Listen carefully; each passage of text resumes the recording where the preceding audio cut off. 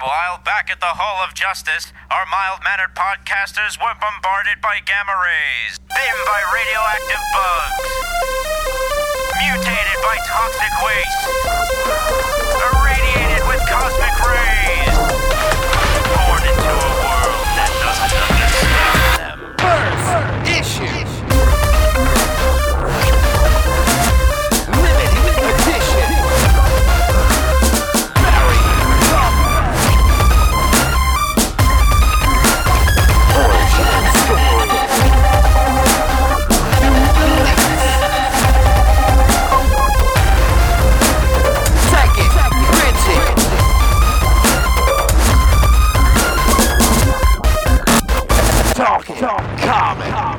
Hello everybody, it is Wednesday, March the 11th, 2015, and you are listening to the Talking Comics Podcast. I am your host, Bobby Shortle, and I'm here with Steve Say. How do? Mr. Bob Ryder. No snow today. And on the line with Ms. Nikki Alfaro. Hey guys. Hello, Nikki. Hello. What up? So it was almost business as usual on Talking Comics.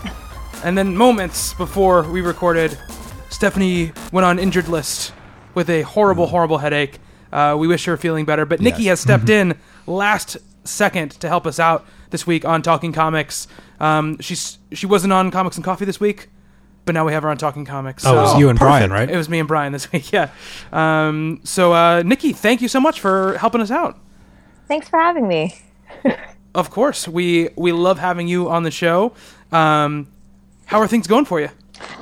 Things are good. It's warm up here in the Great North as well. So it was nice going out today. I got to wear a leather jacket instead of layers and layers and layers of clothes. So that was great. So I'm very excited about it. I am. It's very exciting when I don't have to wear 5 layers of clothing. I do agree with you on that. Now, is your leather jacket new, or is it like all like old and worn in, and it's like been on a lot of adventures? It's kind of getting there. I think it's the second year that I've had Twilight my years leather, jacket. my leather jacket. So it's getting there, but it's still comfy. So I'll wear it until I can't wear it anymore. You have Bad to the Bone playing on the inside pocket on a little recorder. Just walk past people. A little speaker on the shoulder. Yeah, absolutely. I want that jacket. Absolutely. So we got a hell of a week for you guys this week. So many good books came out this week. Yeah, it was a big week. Yeah, we're going to be talking for our shared book of the week. We have All New Hawkeye #1 by Jeff Lemire and Ramon Perez. That'll be our shared book of the week, but we also, of course, have our lightning rounds and our personal books of the week, which will feature some more Lemire, some Spider-Woman, and some other goodies. Some crossovers. To talk about, yes. We also have some stuff to kind of filter in while we talk here. Of course, the Avengers Age of Ultron trailer dropped in between podcasts, so we have that to discuss. We actually got a new Daredevil trailer just today, so we can chat a little bit about that, and some other stuff went down as well that we can talk about. I was surprised there's no sales numbers out yet for February. No, which I looked for this week. I was like, I'm not going to let Bob scoop me this week and have him show up and be like, you want to talk about sales numbers? And I'll be like, don't really sales numbers came out, which happens every month. I was like, I'm going to check for this. And no sales numbers. No sales numbers. So we don't have those for you yet, but they'll be coming down the pipe pretty soon. I had a hell of a weekend.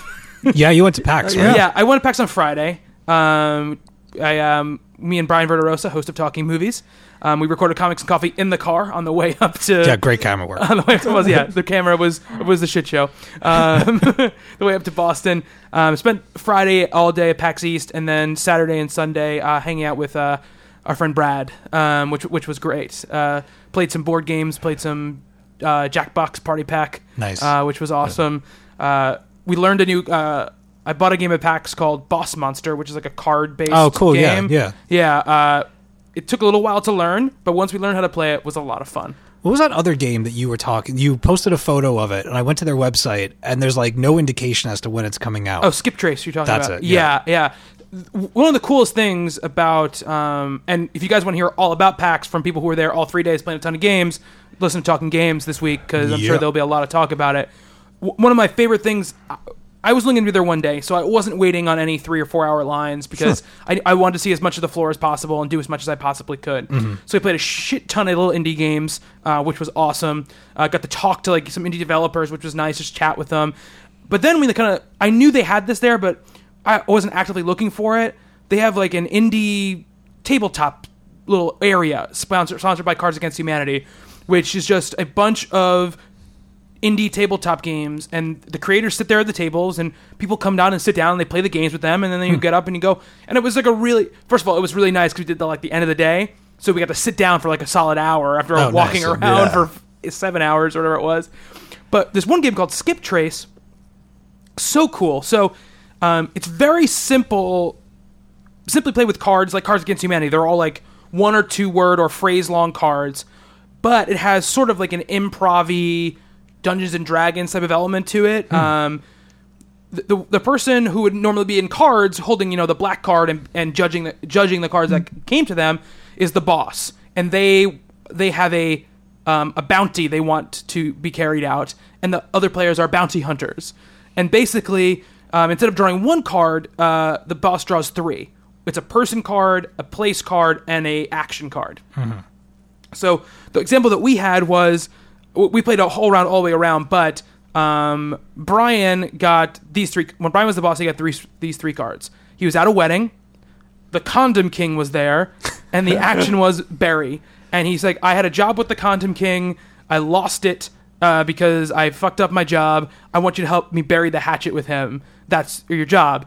And you have like these item or action cards in your hands, or I think they're all item cards that you put down up to 2 of them, and you paint like a story. So I'm like, okay, so you messed up your other job. It was maybe you had a drinking problem. To prove to him that you didn't have a drinking problem, you show him a sobriety coin, and that's one of the cards I had. Okay. And then I'm like, and let's face it, he makes a lot of money as the Condom King, but he's hit a ceiling with how much money he's going to make. So he needs new, fresh ideas, and you're going to bring this new patent called the Probinator, which was one of the cards. And I was like, and this is how you bury the hatchet with him. And everyone does their thing like that, and whoever the boss likes the best gets the bounty card. Wow. Yeah. So whoever tells the best story. Basically. Or the story that tickles that certain person. I like that. That's cool. It was really cool. It's supposed to be out soon. They're doing something called the Tabletop Deathmatch that Cards Against Humanity does every year, where they have like a bunch of indie board game people, like, basically have a contest to see who would be like the one that Cards is going to push for that year. Right. And they're in the finals for that. Really, really cool. They're from Long Island. Oh, wow. Which I didn't even know until I subscribed like on their website for the notification. When the email came out, there was like a billing address for the office, and it was in Comac. Oh, cool. Which was pretty cool.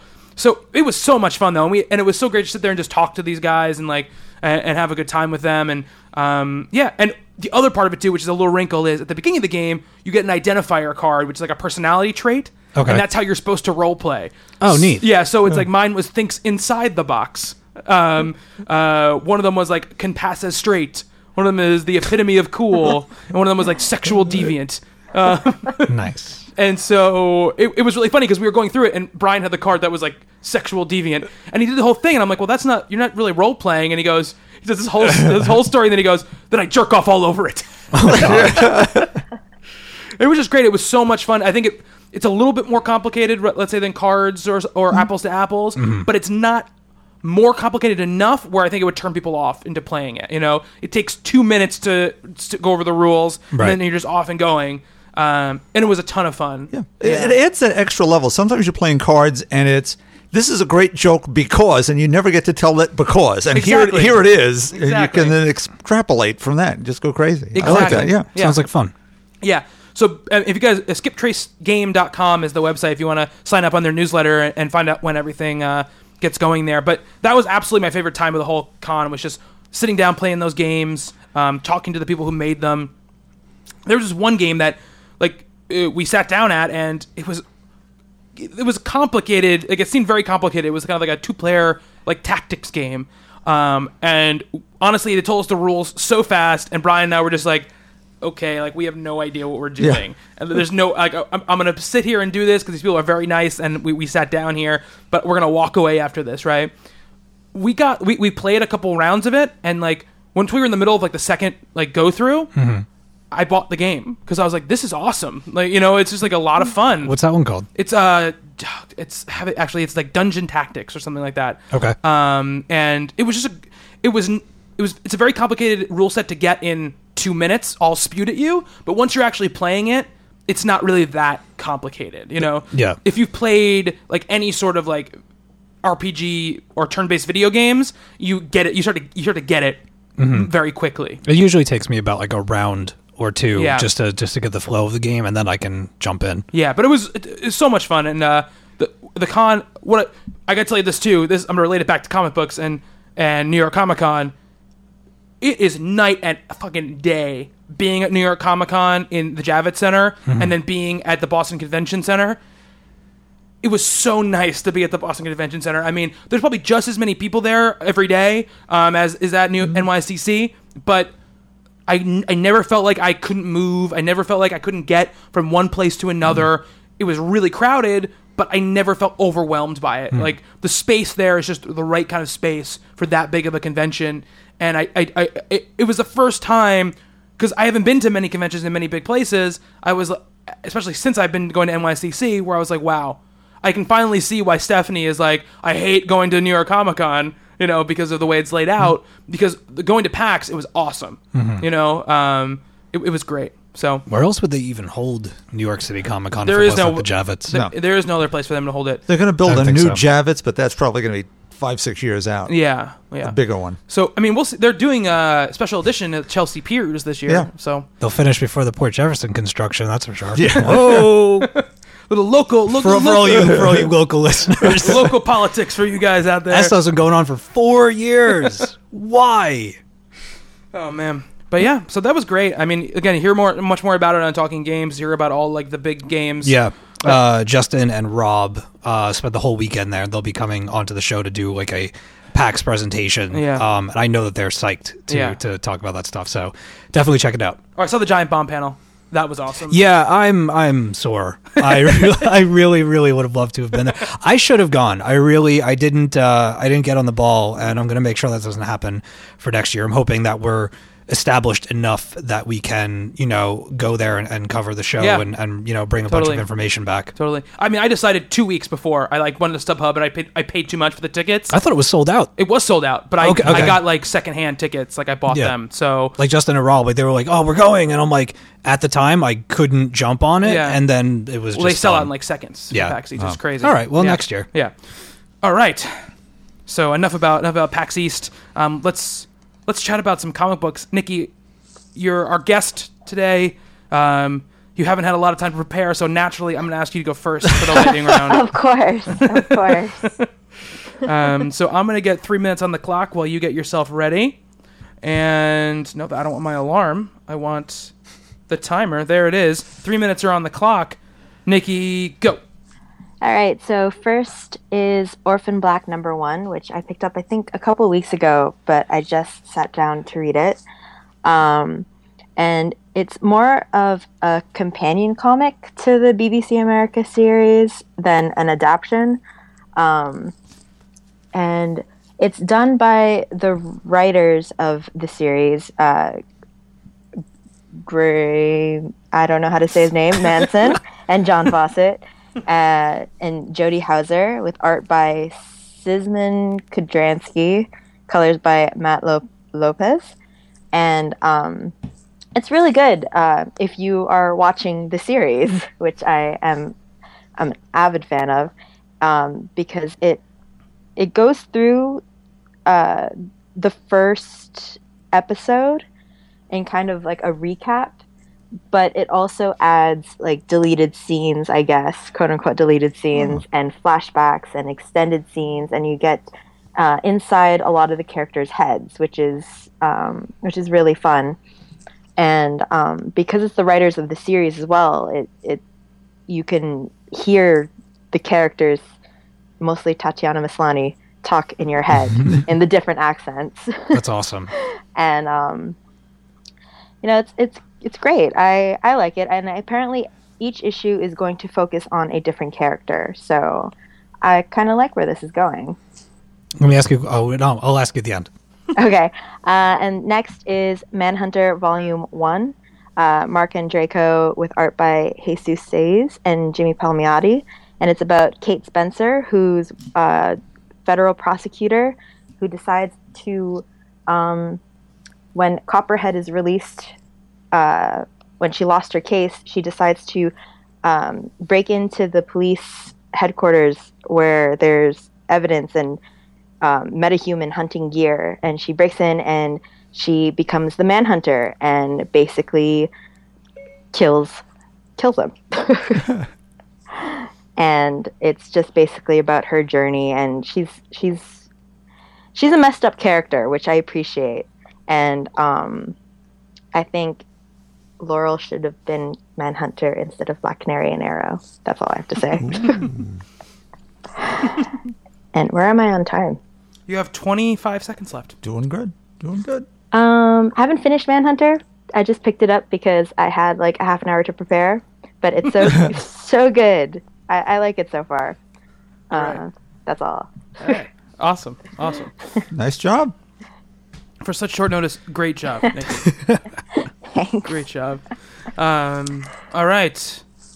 Steve. Steve, you had a question. Oh, I yes. did. Oh, that's right. Who is your of all the personalities on Orphan Black? Which is your favorite, or characters? I should say, not personalities. Which clone is your favorite?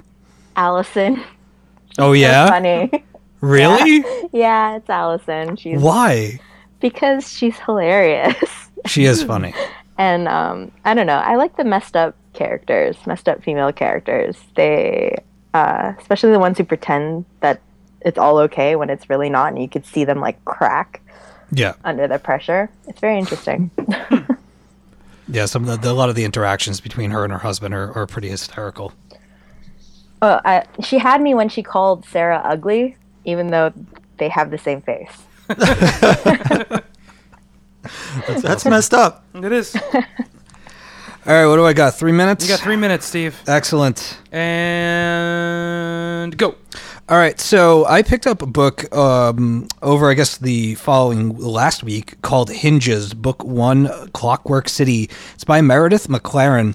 And it's an interesting book in that it is very brief in terms of story and what's delivered here. What we have is a young woman. She's I guess a puppet or a robot. She's got hinges on her, and she wakes up. And essentially wakes up in this giant clockwork city where everybody is given kind of like a station in life and a job, and is assigned what they call odds, which are like kind of like pet familiars that follow them around and aid them in their jobs and whatnot. She wakes up and essentially goes around to all the different jobs available and finds that she's not good at anything. Her odd keeps sabotaging all the different things that she gets to do. And in the process, one of the places that she wrecks, that person's odd gets damaged, and she then mends that odd through sewing. So she's now disrupted the order in this clockwork city, and the clockwork is now broken down. She's, the cog that doesn't fit. Mm-hmm. Things are starting to come to life, and it all ties back to this kind of like stopwatch medallion that's around her neck. The artwork is really beautiful. Most of the book is kind of the sepia tone, whereas other stuff are lots of like violent blues and greens and yellows and stuff like that. Like I said, a little bit thin on story. It's kind of like a pre-credits sequence, but I'm intrigued enough to get the second volume and check it out and see what it has to offer. I think Bobby's going to talk about it, but really quick, I absolutely loved Guardians Team Up #1 from Brian Michael Bendis and Art Adams. The art was phenomenal all throughout, and it was just a lot of fun. It kind of felt like almost like a sequel or a follow-up to the Guardians movie, whereas like the other Guardians stuff in Marvel has been fun and been cool, but this so far has been my favorite thing that I've read with them involved. Just really felt like a nice follow-up to the film. What do I got, 49 seconds? Yeah. Nailbiter and Hackslash presented from Joshua Williamson and Tim Seeley. This was a absolutely perfect crossover.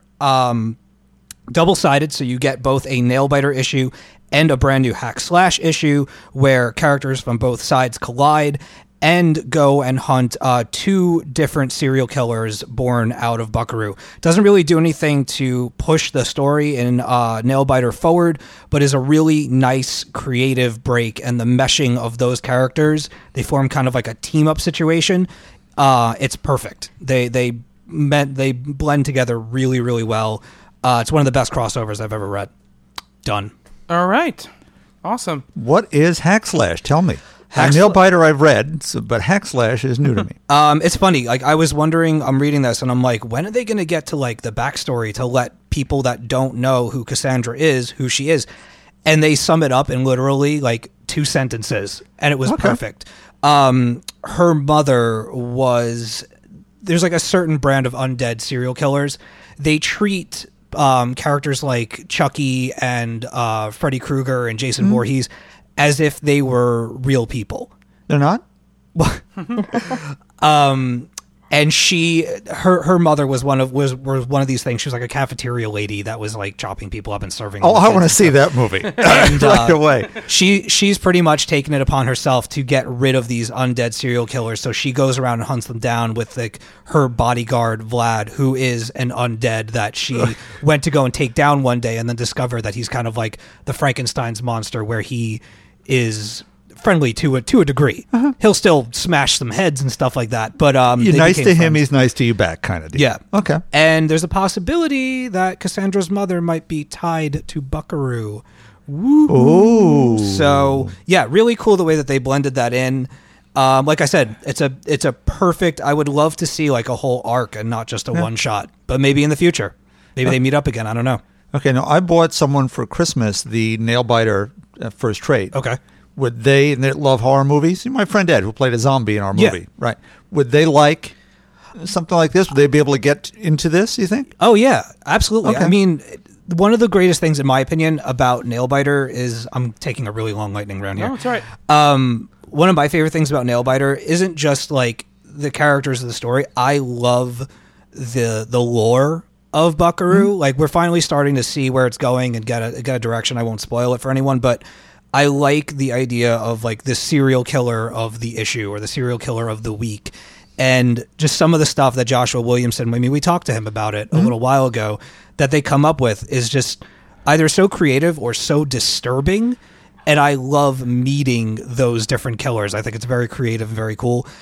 Because this is double-sided, you get 2 different Buckaroo, slashers or killers or whatnot. So you're getting, for $1 more, you're getting double the amount of content, and you're getting outside characters that really are brought into the story so well that if you weren't reading Hack Slash, I guarantee you there's going to be some people that are going to look for some old trades to go and check it out. Perfect. Yeah, that's going to go on the list. Cool. Nikki, are you a Nailbiter fan? Yeah, I love it. I decided to trade weight it though. So Gotcha. I have like a couple of issues. I had to buy the one where Brian Michael Bendis guest starred. Right. Yeah. But I think that's the last issue that I read. So, Steve, I don't have much more to say about Guardians Team Up than you said. Okay. I have similar feelings. I thought it was very fun, and I thought the art was pretty great. It's funny to me, and this kind of spins off into talking a little bit about some of the Secret War stuff that got announced this week, which was part of kind of our itinerary, which one of those things was Guardians of Nowhere, which is Brian Michael Bendis and Mike Deodato Jr., and at least the cover features Gamora, Drax, Angela, and Rocket. We don't know.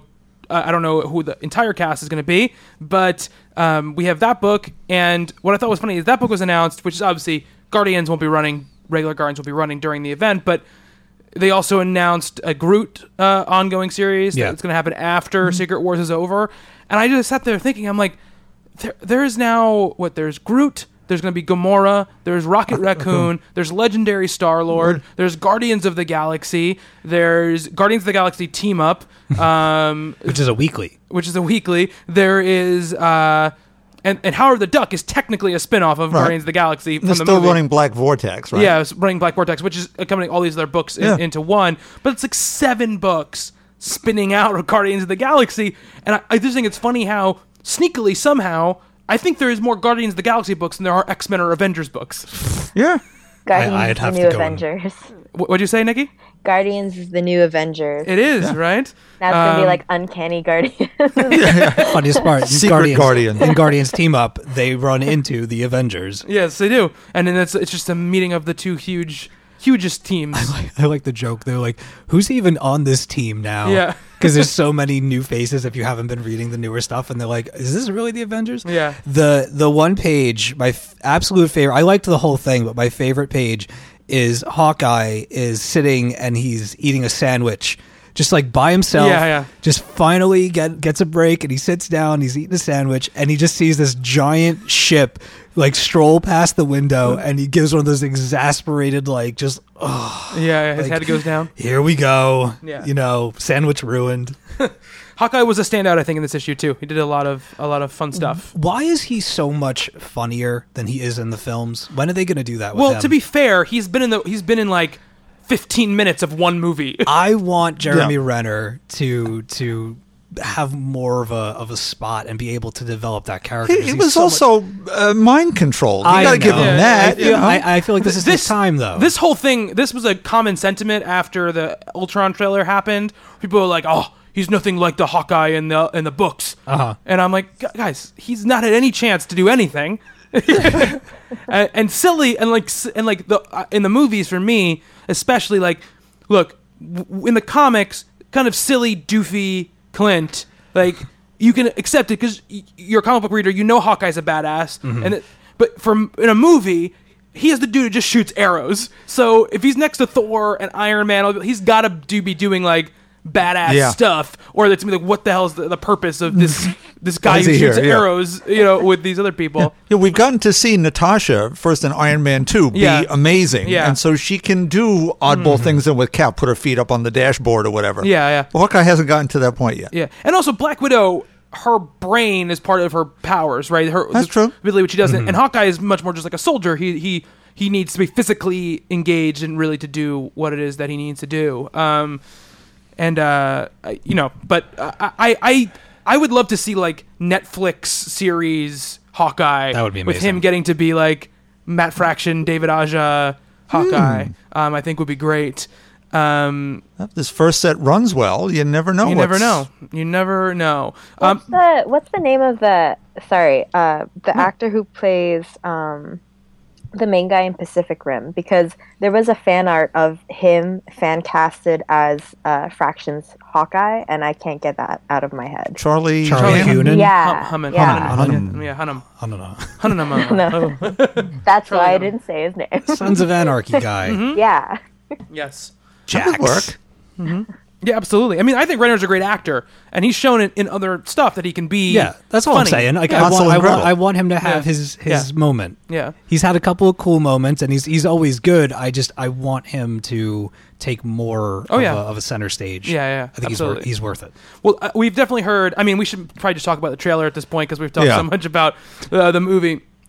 We've heard, right, that because they're not in any other movies, that Hawkeye and Hulk are going to have bigger parts in the Avengers than just about anybody else, because for those reasons. Okay. Those are going to be the times where they focus on them.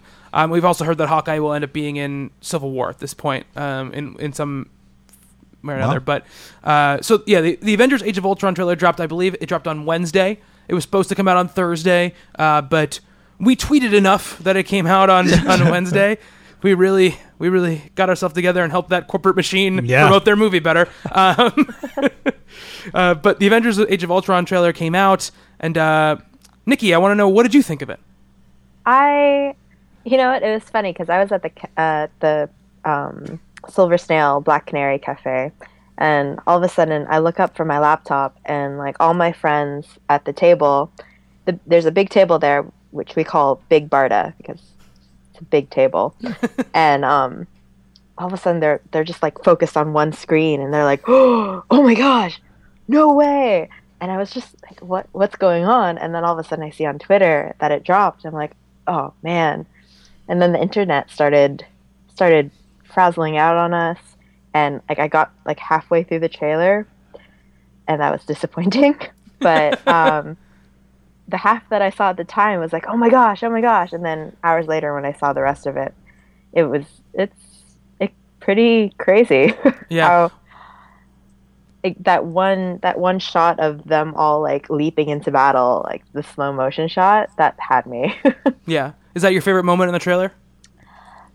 I think so, but that last shot with Vision, that yeah, that was amazing.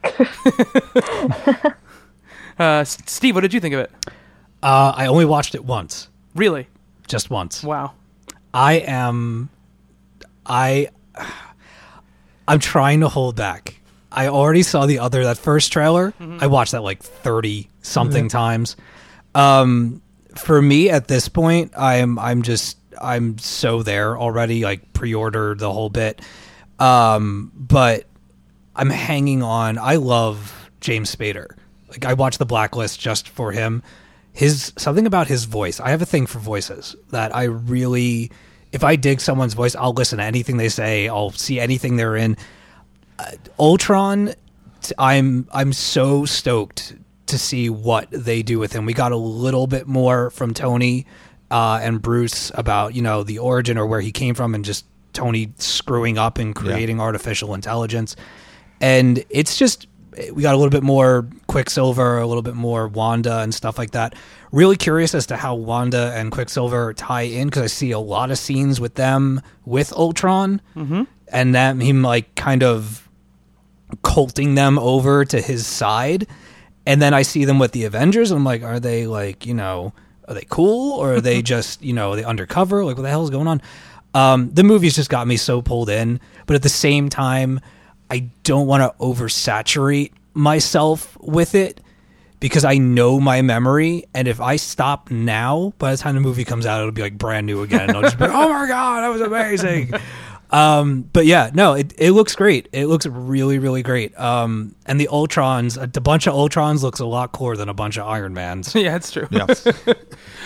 Before the trailer came out, I had kind of had this whole like, it's going to be out soon. It's out in 2 months. I know I'm going to see it. Obviously, I'm in. I've seen all I need to see. I don't need to watch another trailer. And then I watched the trailer like 20 times. I was like examining like every frame from it, trying to figure out who's in the back of the moving truck when Ultron, the Ultron standing on top of, when Black Widow picks up the shield. There's someone standing in the back of that truck. See, I don't even remember that. Yeah. Well, you can't see it. I looked at like trailer breakdowns, and they they like still blew screenshots. Yeah, they blew up images of it. Oh my God! It's Stan. Yeah. Bob, how did you feel about it?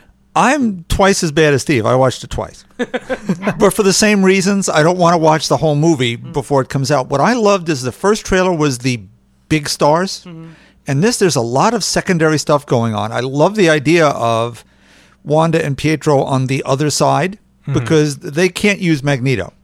Right. So they're going to play out just the way they did in the comics. They were bad guys who wanted to be better. And so I think we're seeing that. And the sequences we're seeing are pretty spectacular. Oh, yeah. Yeah. I mean, Quicksilver in the X-Men movie was great. It looks better here. I can't wait to see, because you get very little bit of it. Obviously, he punches Cap in the face in that one shot. We don't get too much of him yet. But I think for the same reason why Joss Whedon made Hawkeye on the bad side for the first movie is if Quicksilver and Scarlet Witch were good the whole time, they would have no space for them on screen. There's too many people to have on screen. What I'm excited about, and Joss Whedon has said this, that they use the Hulk a lot more in this. Like, he's in the background a lot more. He's the Hulk a lot more. It's like, we're not just using him, he's not the front and center on every shot that he's the Hulk, because it costs a lot of money to make the Hulk, and we need to, that's what he says. He goes, he's in the background of shots. He's out of focus, behind people. He's making it in and out of every little bit of the movie, which I think is a great thing. Spader. The thing about Spader's voice is somehow he is both incredibly intense and incredibly relaxed all at the same time. I don't know. It's like he's so relaxed that it's just too intense to deal with. Cause that's how he is on The Blacklist. That's why I watch it. Yeah, that's how he is all the time. It's like that voice, and you can feel the intelligence behind when he's speaking, which I love. And I like how they covered very briefly, like you said, how Ultron gets created. We got to see a little bit of the Science Bros together, doing their thing, and then obviously that one shot is like the money shot, superhero porn. Yeah, I love the that line. I can't remember it verbatim, but when he was I want people when they look up at the sky to see hope. Yeah. And I'll take that from them first. Yeah. I was like, oh man, like, that is cold. Yeah.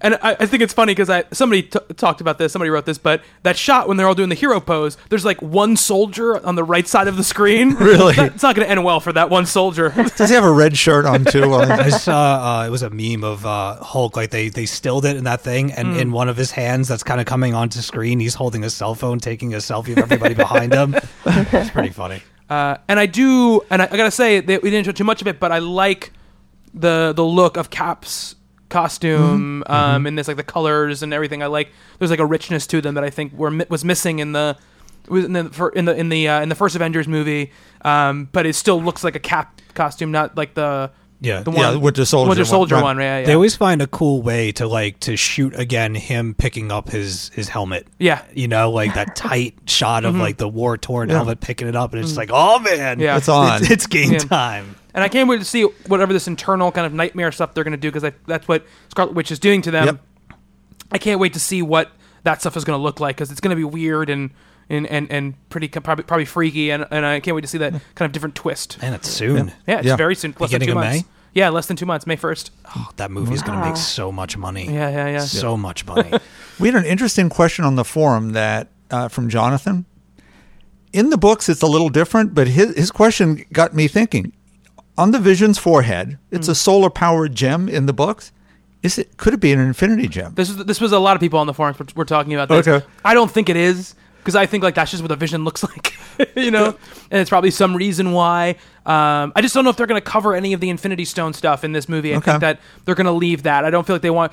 I don't think they want anything in it to make it feel like it's a setup for another movie. You know what I mean? That's just my opinion. I could be totally wrong. Wasn't there a shot of Tony or somebody wielding Loki's? Yes. Okay. Yes. The Loki staff. Yeah. Staff of influence or whatever the hell it is. Yes. Nikki, do you have any other thoughts on the trailer? I only watched it I guess twice, 1.5 times, for the same reasons as Bob and Steve. But yeah, I can't. The only thing is, I can't believe it's so soon. It just feels like this like far away concept, and then to have it in that trailer, and then it's less than 2 months away. Can't wait. Yeah. Can't wait. Absolutely. What has the misfortune of coming out May 8th? There's probably nothing big. Usually they make like a space after that. Clear the May, way. that May 1st movie. That is a great trailer. There's been a couple great trailers that have come out in the last couple of weeks. Anybody watch that Tomorrowland trailer? No, I saw that went up today. The one that we saw at the con was great. Yeah, so, it's freaking amazing. Yeah, I saw like a lengthier one not too far back. It came out yesterday. Oh no, I definitely didn't see that one. Yeah. It's pretty freaking awesome. I've been Netflix binging the last few days. So that's the Age of Ultron trailer. Let's move on to Bob's lightning round. Bob, I got 3 minutes on the clock for you, and go. Well, speaking of Avengers, I'm going to start with Avengers 42, where sadly even Jonathan Hickman writes Cyclops as being a schmuck. But there is a page where we see Valeria eating some ice cream, so at least there's that. And this issue that, of course, is the last rest stop before the toll as 2 months. Time runs out.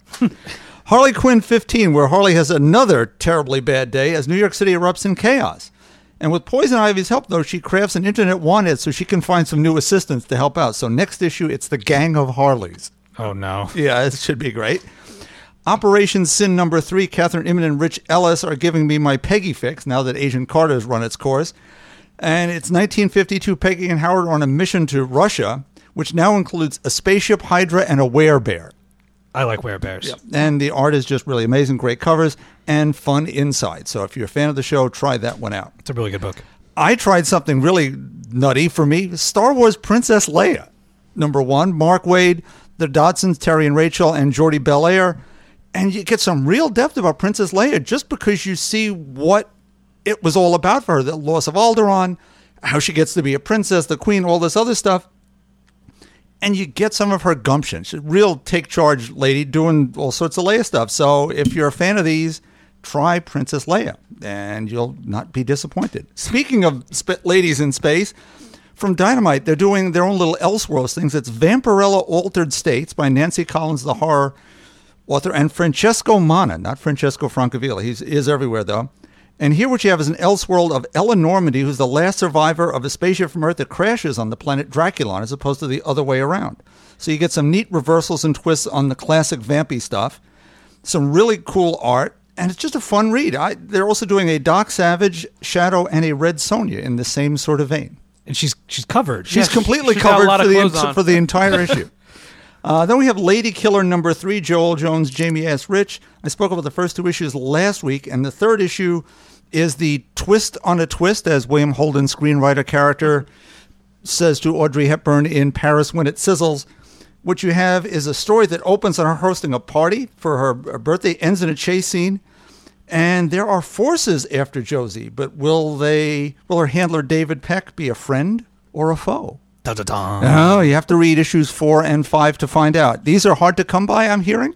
I Yes, got very. very lucky thanks to Rob, and there's a trade coming. But for now, if you see these, grab them because you're going to have a great time. That's it. All right. I just caught up with Lady Killer Are you digging today. it? Yeah, I love it. I managed to find the last issue 2 at one store. I think they just got in the second print editions, but I found like one first print of the second issue, and I was so happy. But yeah, I'm loving it. Is it a mini? Yes, 5 issues. Now, if it's doing as well as it seems to, will they come back again? I'm sure there are more stories, unless they've really rung down the curtain at the end of 5 in such a way that they won't do this again. Dark Horse, I'm shocked that either they didn't think this was going to sell at all, or this is a much bigger success. We don't know if we don't have any sales We don't have any numbers. sales numbers yet. Because everyone's telling this story that it's all sold out. You can't get this. No one has it. They go on websites. It's now quadrupled, quintupled. It's crazy numbers. And I'm loving this book. This is a little series. This is not superheroes. It's not some big earth-changing thing. It's just a great idea done really well. It's pretty special, though. Love these covers. They're all sort of old magazine covers from the 60s. Sort of reimagine. It's the fonts and whatever. And this sort of, it's the hit at any party with this poisonous batch of punch, the giant skull shitting out of it there. It's just really amazing. You shouldn't see that page. Shouldn't see that I'm fairly page. certain, I could be wrong, but I think that's in previews this month for the trade already? Yeah. Awesome. Pick up the trade. It'll read great together as it does individually. But Yeah, I couldn't find 1 or 2, and by that time I was like, it's 5, I'll just wait. But, Yeah, I'm pre-ordering definitely. cool beans. So All right. that's it. Awesome. All right, I'm gonna do mine. All right, here we go. 1, 2, 3, boom. All right, Rat Queens number 9, Curtis J. Weeb and Stepdon Sejic. Nicely done. Obviously taking over for Rock Upchurch on art duties, and we're pretty much picking up exactly where we left off. I guess issue 8 at this point, however long ago that was, and I think that's slight to its detriment, just because it's kind of tough to pick up right from there. Sure. But I think art looks fantastic. The writing is as sharp as ever, and I'm so excited that we're back to monthly series for Rat Queens again, because it's just so good. Similarly, Saga number 26, another awesome issue, introducing a new character and some new wrinkles to some old characters. I absolutely love the Prince Robot, the 4th, being kind of like a regular cast member now, and kind of uneasy allies with our heroes, and having our heroes separated, I think, is a great move. I love the political dynamics that are happening. I love the characters that are being introduced. It just continues to be amazing. We're 26 issues in, and I think it just gets better and better every issue. And the last thing I want to talk about for most of my time, actually, is not a book, but a movie that I saw over the weekend, which is Kingsman: The Secret Service, directed by Matthew Vaughn, based on the Mark Miller and Dave Gibbons graphic novel called The Secret Service. And Matthew Vaughn, I think, is a great director, and I have really enjoyed, I think, all of his movies. I think I can say I've enjoyed all of his movies. I might like this movie the best of all of his films. I think it's at least as good as Kick-Ass, and it could very well be better. What I tell people is, you know that fight scene in the hallway with Hit Girl? That amazing fight scene. Yeah. That's like every single fight scene in this movie is that good. You know, it's Colin Firth is awesome. The the way it kind of it's encased in this like kind of almost 60s feeling spy movie, yet it's in modern times. But it never really makes fun of spy movies at all. But it does have a lot of fun at being in love with spy movies, I think, and really taking those conventions to another level as far as how wacky they get. Much in the same way that Kick-Ass does the same thing with superhero stuff. Much like that movie as well, the movie is ridiculously violent. But it shows you all that violence. It does not let you have a breath from that violence. But across the board, Mark Strong, awesome in it. He not playing an evil bastard in this movie, playing a very, very good guy character. Across the board, I haven't seen a movie that's made me smile this much in a very long time. Across the board, just a great movie, great performances, great effects, great ending. Everything about it is awesome. Soundtrack amazing. I can't recommend it enough. And my movie-going experience was amazing because we were in this theater with these chairs, like these reclining black leather chairs. Where'd you go? I was in Massachusetts. Oh, right. But it was just like a normal, a Cinema Delu, theater. But they've changed their director halls into these 60-seat.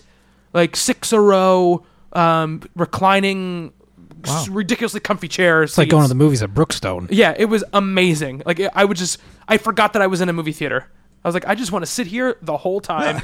Let's just stay here the whole weekend. What do they get for that ticket? Actually, it was the same price as if you got a ticket normally. Wow. Yeah, so I don't... I think what my friend Brad was telling me was they're competing with a theater that opened recently, a brand new theater that's sort of like an Alamo Draft House type of thing, which is all about that. So in order to kind of combat that, they've started renovating their theater. But it was awesome. Group trip to Massachusetts for Avengers 2? Yeah. But the movie, man, I can't even tell you that. I was just in love with the movie so much. If you like awesome. If you like Kick-Ass, you'll love this movie. My friend Chris went to go and see it over the weekend. Yeah. Instead of hanging out with me.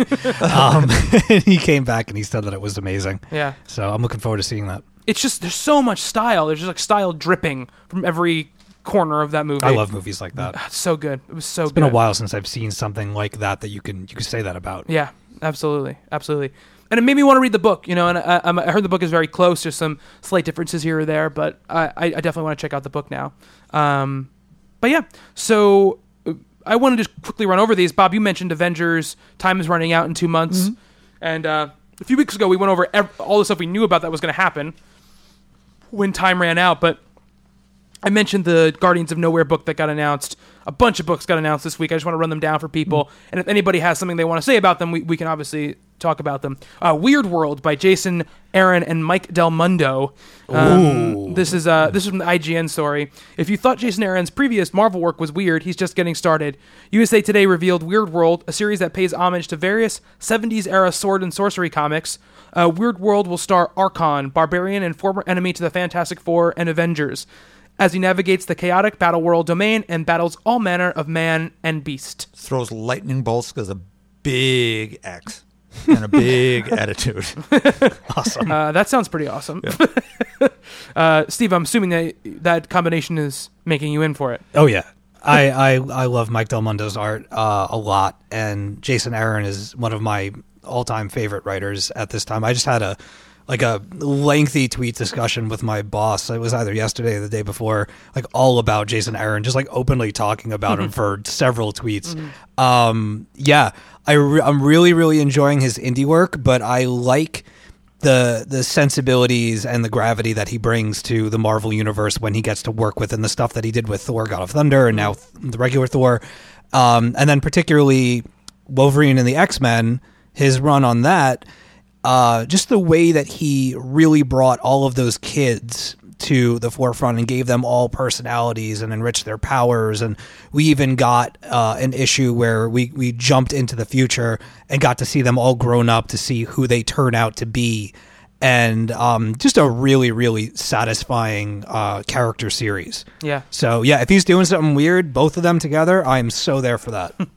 Absolutely. And Nikki, if you're interested in any of these, you chime in as well while I go through. Yeah, just tell me to shut up. So 1872 by Jerry Dugan with art by Evan Doc Shaner. It's 1872 It takes place in 1872. Features cowboy-themed versions of heroes like Steve Rogers, Tony Stark, and Bruce Banner. Steve Rogers serves as sheriff of a town called Timely, as homage to Marvel's original publishing name, who is forced to deal with the new trouble when Stark and Banner roll into town. The emergence of the Kingpin only further complicates matters. They also released sort of like character art and stuff for this over the weekend, which I thought looked really, really great. I especially loved the Steve Rogers kind of sheriff of the little western town look.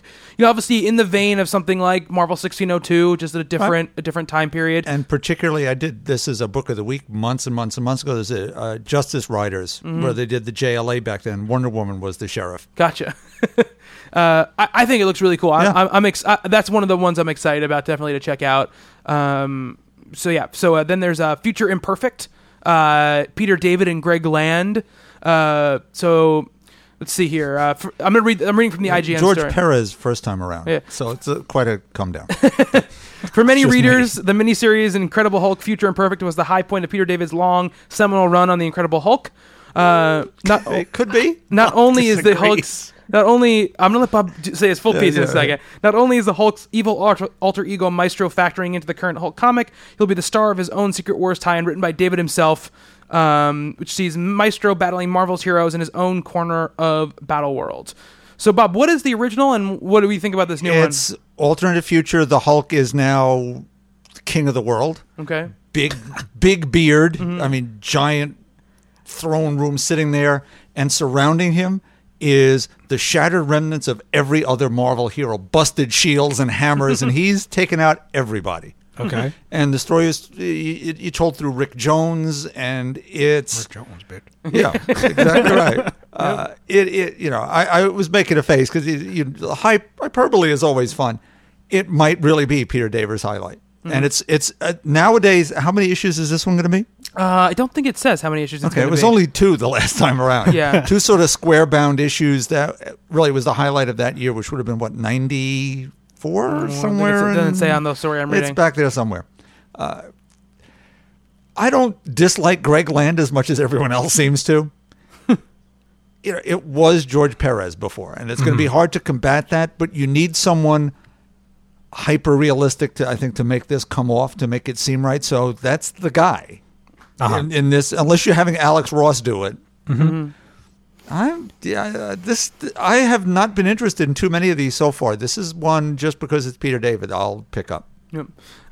They're also bringing back in E for is for Extinction. They're bringing back the Grant Morrison X-Men.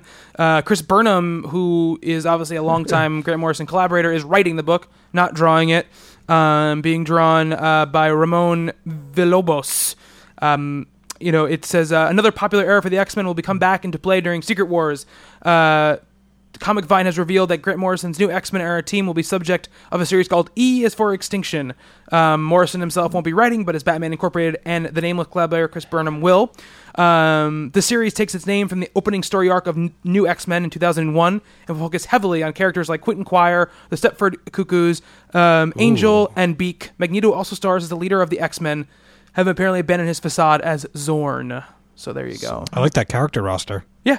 As much I have a bunch of that run, I've never read it as much as I love Grant Morrison. So I'm interested to see what that is. Obviously, it's not Grant Morrison writing it, so my excitement's somewhat dampened. Well, now you've got Joe the Barbarian. It's true. Guardians of Nowhere, which we mentioned before, by Michael Bennett and Mike Deodato Jr. And that's Nowhere, like the inside of the skull. It's the severed celestial head. KNOW, where. So it's going to be a mystery story set in Nowhere. Mrs. Deadpool and the Howling Commandos. Who is that? Written by Jerry Dugan.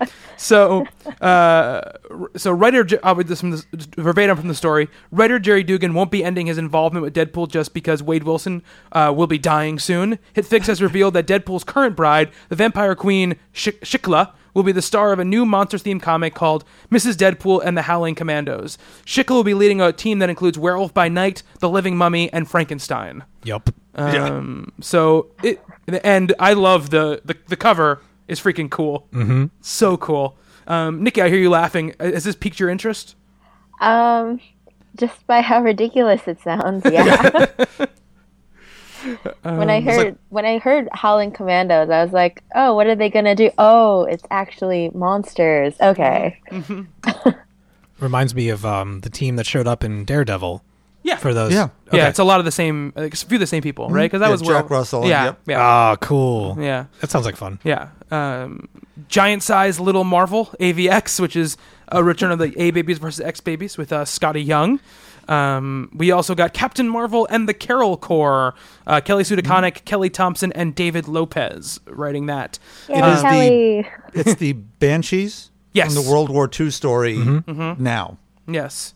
Fighting alongside on Hollafield, which is the area of Battle World that Carol will be inhabiting. So that's cool. And obviously Kelly Sue DeConnick, so keeping that continuity together. Hollafield? Yeah, Holla, like Cree homeworld. Cree homeworld. Not like Holla the bread you make French toast with. Or like Holla. Yeah, no, I was going to say, founded by Gwen Stefani. Right, What the exactly. fuck's going on here? Yeah. Yep. Squadron Sinister, written by Mark Guggenheim with art by Carlos Pacheco. So it says, writer Mark Guggenheim has tackled the Squadron Supreme franchise before via the miniseries Supreme Power, Hyperion vs. Nighthawk, but Marvel.com has revealed that he'll be tackling a more old-school incarnation of the team during Secret Wars. Squadron Sinister brings back the original and much more villainous incarnation of the Squadron, as seen in the Avengers number 69 and number 70 back in 1969. This squadron rules a domain of Battleworld known as Utopolis. Bob, I know you're a big Squadron Supreme fan. Yeah, and the Squadron Sinister, basically, Roy Thomas created an evil Justice League. It's Dr. Spectrum, the evil wizard Hyperion, and then that again, a year or so later, they visited another alternate planet and found the Supreme.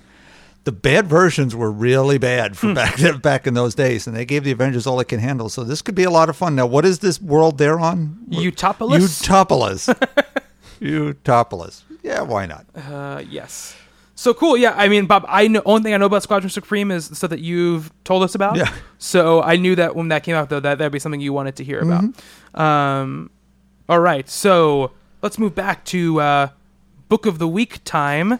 We haven't done any Books of the Week yet. No. No. No. We took a little detour there. It's okay. Nikki, what's your Book of the Week? My book of the week is Grayson number 8.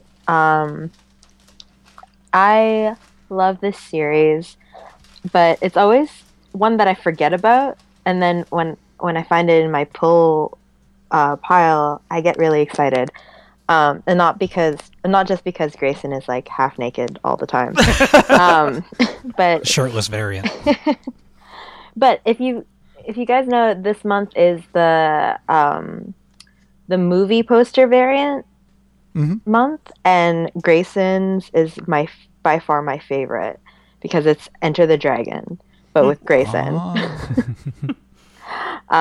Anyways, it's the last issue before Convergence, so it's kind of just tying up some stuff. But the whole thing is Grayson, he's believed to be dead by most of the DC universe, but Batman convinced him to stay dead, and just it's this organization called Spiral, and he does so, and he's still trying to like keep his morals and keep, like, he doesn't like to use guns. He's just trying to do the right thing, even though he's in this quote unquote evil organization. And with this issue, he's going up against something. This is what happens when I don't have enough time to prepare. You're doing fine. Yeah. Not blaming you, Steph. Love you. He's okay. So throughout the series, the leader of Spiral has been kind of hinting at that there's a leak, and the whole time you're thinking it's Grayson, and you're kind of like, oh no, they're gonna find out it's Grayson and they're gonna kill him off.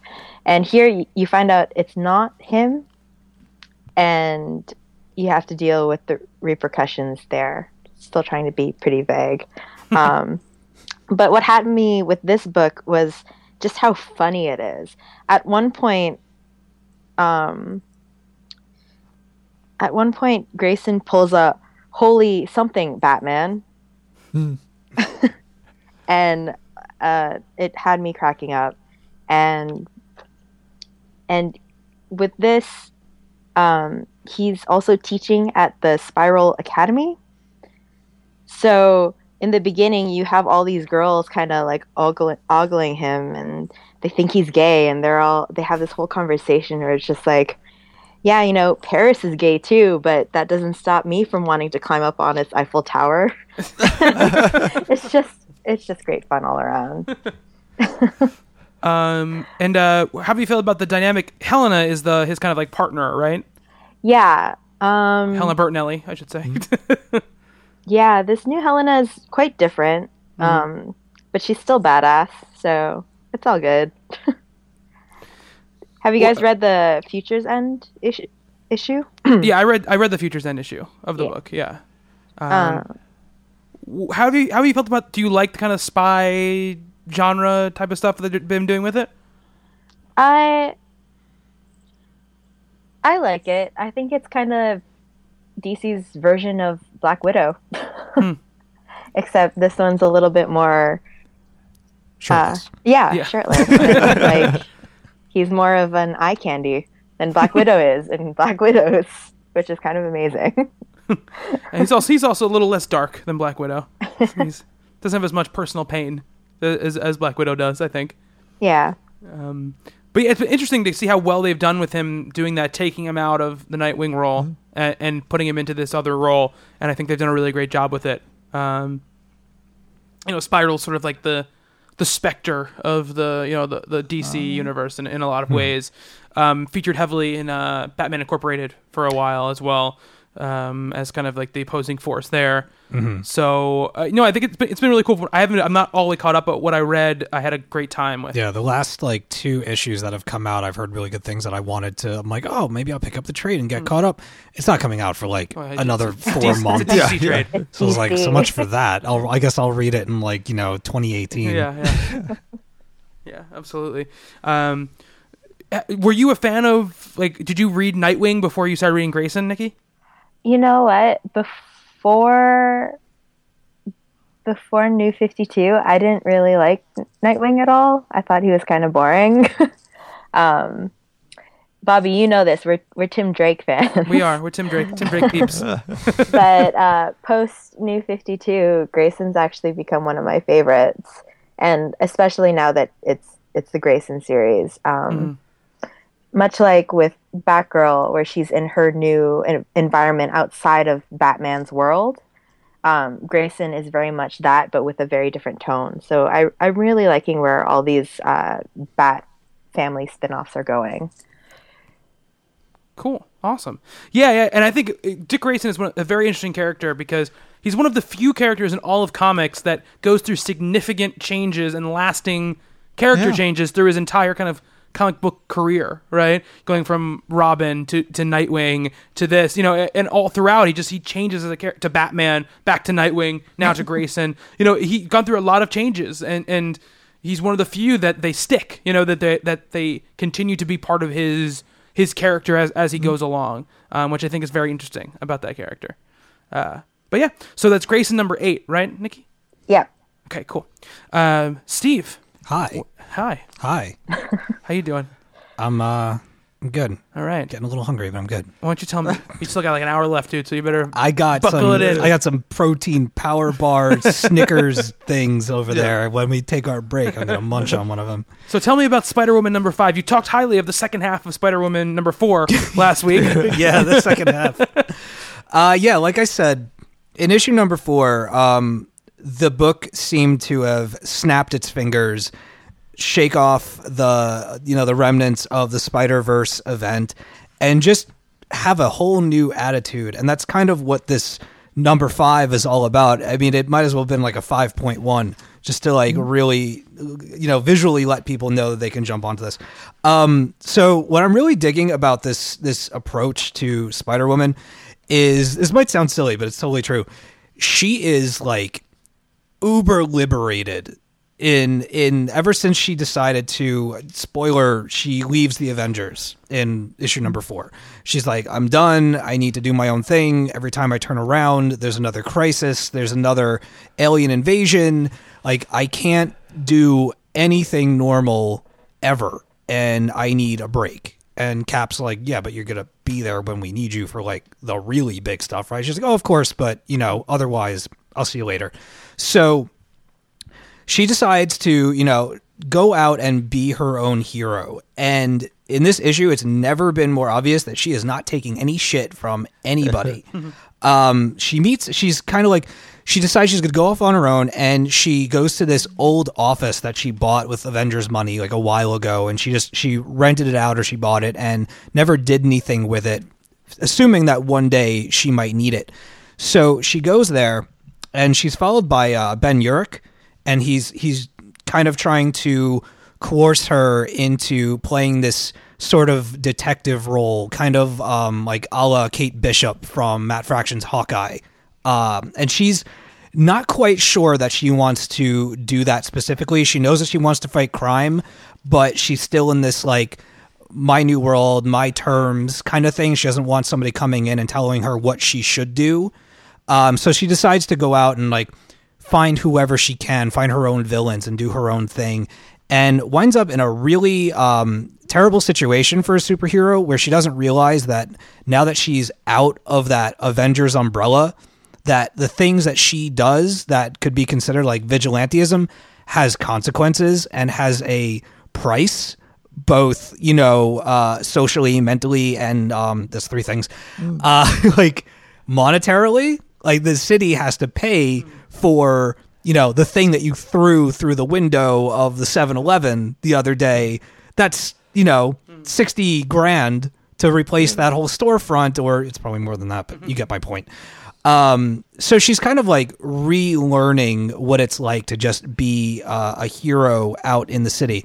I should probably mention, this was written by Dennis Hopeless with pencils and colors by Javier Rodriguez and Alvaro Lopez on inks.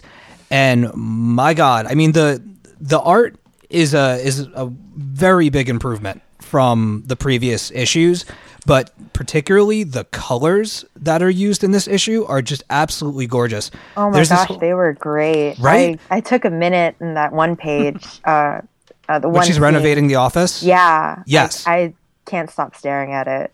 Right. Those are the 2 pages I have open in front of me right now. There's this scene where she's like, she is going to this office that she bought and whatever, and she decides that she's going to break one of the walls down and make it bigger, or maybe live there, whatever. And the whole time that she's doing this, like the sun is setting and it's pouring through the windows. Ben's trying to talk to her about what she's going to do with herself. And he's saying, if you want to live a normal life and you want to help normal people, help me. I'm normal. I'm not a superpowered whatever, and I have a problem. But the whole time that they're doing this, they're kind of having this like tete-a-tete for like somebody telling her what she should do, and her whole point being, I don't want to be that person anymore. And so she's breaking down this wall with this giant sledgehammer, and for every point that each character makes, she slams into the wall again with the hammer, really driving like the emotional beats of that conversation with the visuals. And it's really, really cool. And there's this one panel of her like peeking through the wall that she just broke down, and she's just kind of like tearing at the bricks, and she's talking to Ben, and he's like, what are you doing here? And she's like, I'm renovating. And it's on so many more levels than just breaking down the wall. It's a great metaphor. Yeah. Yeah. So really, really cool, art and story working together, and just cool bike sequences. The action sequences are hyper colorful, and there's bullets flying everywhere. Weird, like, I guess villains that are running around that we've never seen. They look kind of ridiculous, but there's a porcupine. There's a twist. There's a twist to these people that she's going after. And of course, the plot just ends up being much bigger than you first assume. And yeah, I mean, all I really have to say about it, aside from all that other stuff, is this book is finally where I want it to be at in terms of being entertaining and really lending to this character and letting her kind of, shed her skin and do her own thing.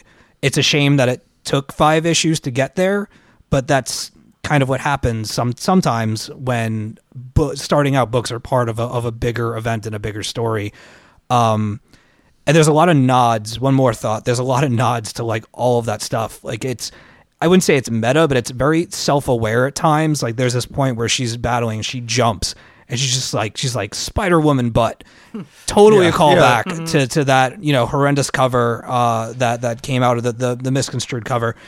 And she even talks about like Spider-Verse and how it was, this thing she had to do and it was exhausting. And, they crack jokes about like, oh, what does Spider-Man, call himself when he's in a room of 15 different Spider-Men and, kind of poking fun at having to be a part of that. Not doing it in a mean way, but just pretty cool that the writer, Dennis Hopeless, is kind of like weaving a commentary about how this book got started and having it be a part of the story. So very clever on his end. So yeah, I mean, did you guys, blah. Did you read it? Sorry, guys. Yes. I absolutely loved it. This is the first issue that should have been. Quite frankly, it's a wonderfully engaging jumping on point. If you know nothing about this character, you get what you need here. The callbacks include, in her original solo series, she was a private detective. That was her whole deal, having come out of Hydra and S.H.I.E.L.D. and everything else. This totally, for me, fills that Hawkeye She-Hulk void that's there now. And forget the other 4 issues even existed. Just it's that Avengers Assemble vibe that you were getting before with Jessica, that there's a real deep person, had some really bad things happen, but she's going to get through it. She's going to stick her chin out and take a step forward and go, and it's here. And whether it's just crazy stuff with the porcupine, the stuff with Uric is really great as he sort of guilts her into thinking about what she needs to do. But in an oddly paternal sort of way. He is an older fella. Yeah. So it's a much different vibe than we're used to seeing in a lot of these books. I really loved it. Absolutely charmed by this. Yeah, I mean, I got to tell you, the biggest compliment I can pay this book is that I get some serious Daredevil vibes from reading the book. And, Bob, it's one of those things, you've talked about it before, like, you mentioned, like, that She-Hulk hole that you have, or that Hawkeye hole. Like, Daredevil is, like, that book. Daredevil is an amazing book. And this I feel like, can slot right next to it. I mean, it's only one issue, and obviously, so we'll have to see how it develops. But this one issue, I feel like it hits a lot of those same notes, and it bringing her down to street level, with very small villains. The problem that she's facing is not one of global importance; it's one of it matters to a few people, and that's it. And I love that aspect of it. But it's going to be vital to her, obviously. So I'm looking forward to seeing how that shakes out. You're absolutely, the colors. I mean, you're looking at the page right now where she's on this motorcycle, and there's this, like, these missiles like hitting behind her, and she's silhouetted, against the orange, and it just looks amazing. And that one shot where it's a very close up of her eyes, and you're seeing like the reflection of the city in her sunglasses. Yeah, I think is stunning. Like. Colors popping much in the way kind of like the colors in like Rocket Girl pops. Yeah.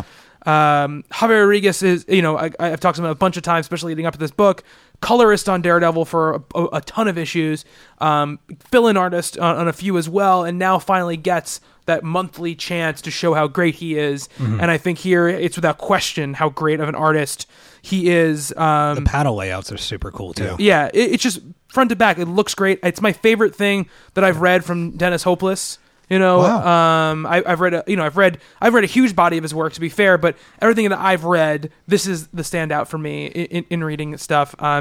Just love and I did exactly what you were just saying. I didn't read the first 4 issues at all. I read the first issue, sort of. I couldn't even get through it, and then it's because it just wasn't what I was looking for.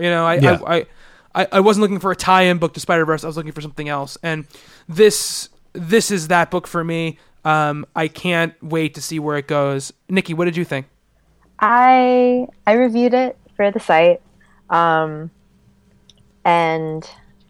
it was spectacular. I loved this issue so much. It was when I'm trying to sell it to people on Wednesday, when I first read it, I was like, this is basically Batgirl meets She-Hulk. And the art blew me away. I love the fight choreography and the panels. The only thing I don't really like is the arrows pointing to movement. It's the one thing I didn't like, but it only shows up like twice. Oh, So, okay. Oh, I see what you're saying. Yeah, Yeah, so that's a there's- little bit weird. Yeah, so there's one where she's like zipping up her jacket, and that one isn't so bad. But then there's the one with her flying kick, and yeah.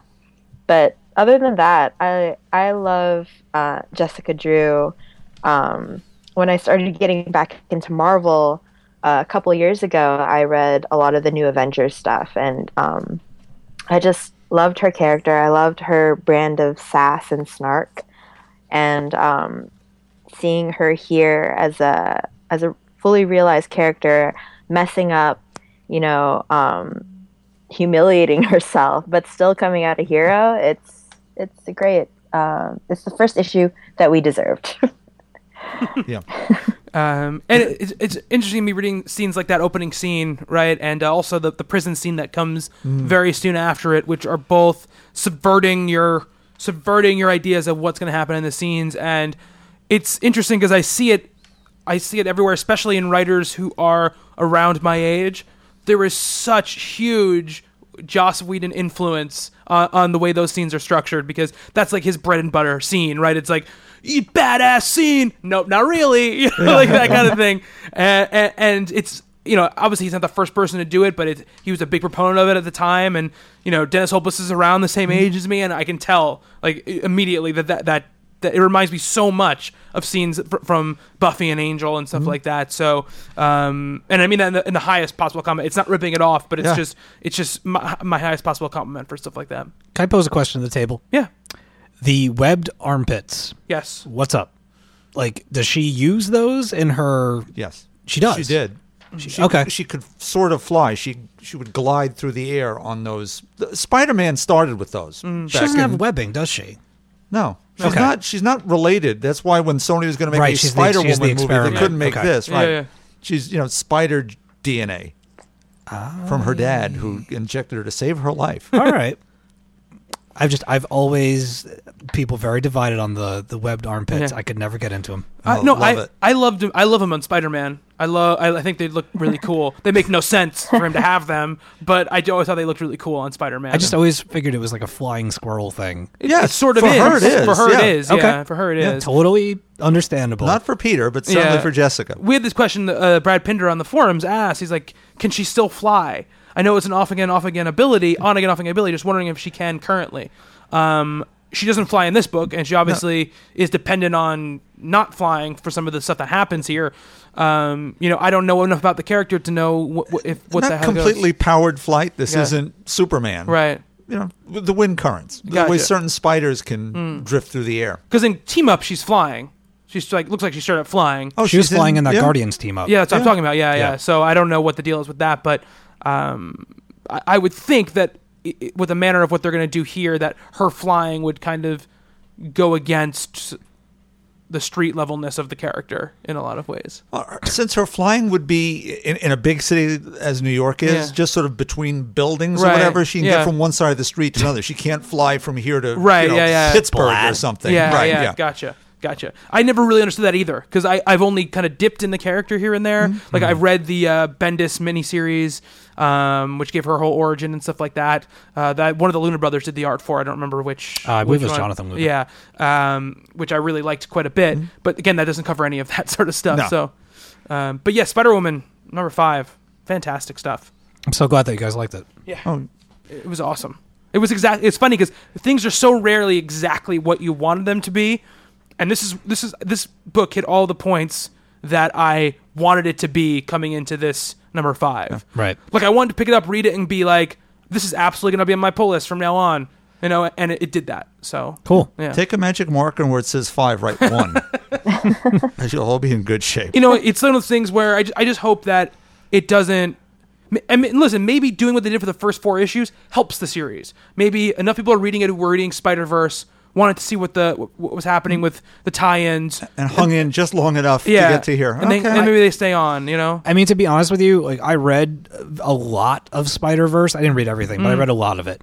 I didn't I was interested in all the pirate stuff and her end of it. She was a very integral part of how that all ended. Yeah, no, she was, but I think my issue is if you're going to start a book called Spider-Woman #1, like it shouldn't be absolutely Spider-Woman and Silk. Yeah, I'm just saying for personal whatever. Like Right, was. The first issue really shook me up, and I was like, ugh. But the more I got used to that being the setup and knew that it wasn't going to be around for too long, I got interested in her part of it. I just thought it was interesting. I like pirates. The whole double agent. She looks exactly like the other Queen Totem thing, whatever. Yeah. But I was totally ready once they switched it over. That's why it was like a light went on in that fourth issue where I was just like, oh, there it is. There's the book that I wanted. Hey. Yeah. So cool. I'm really glad that it's now it's going up the hill, down the hill, whatever. Yeah. Whatever direction.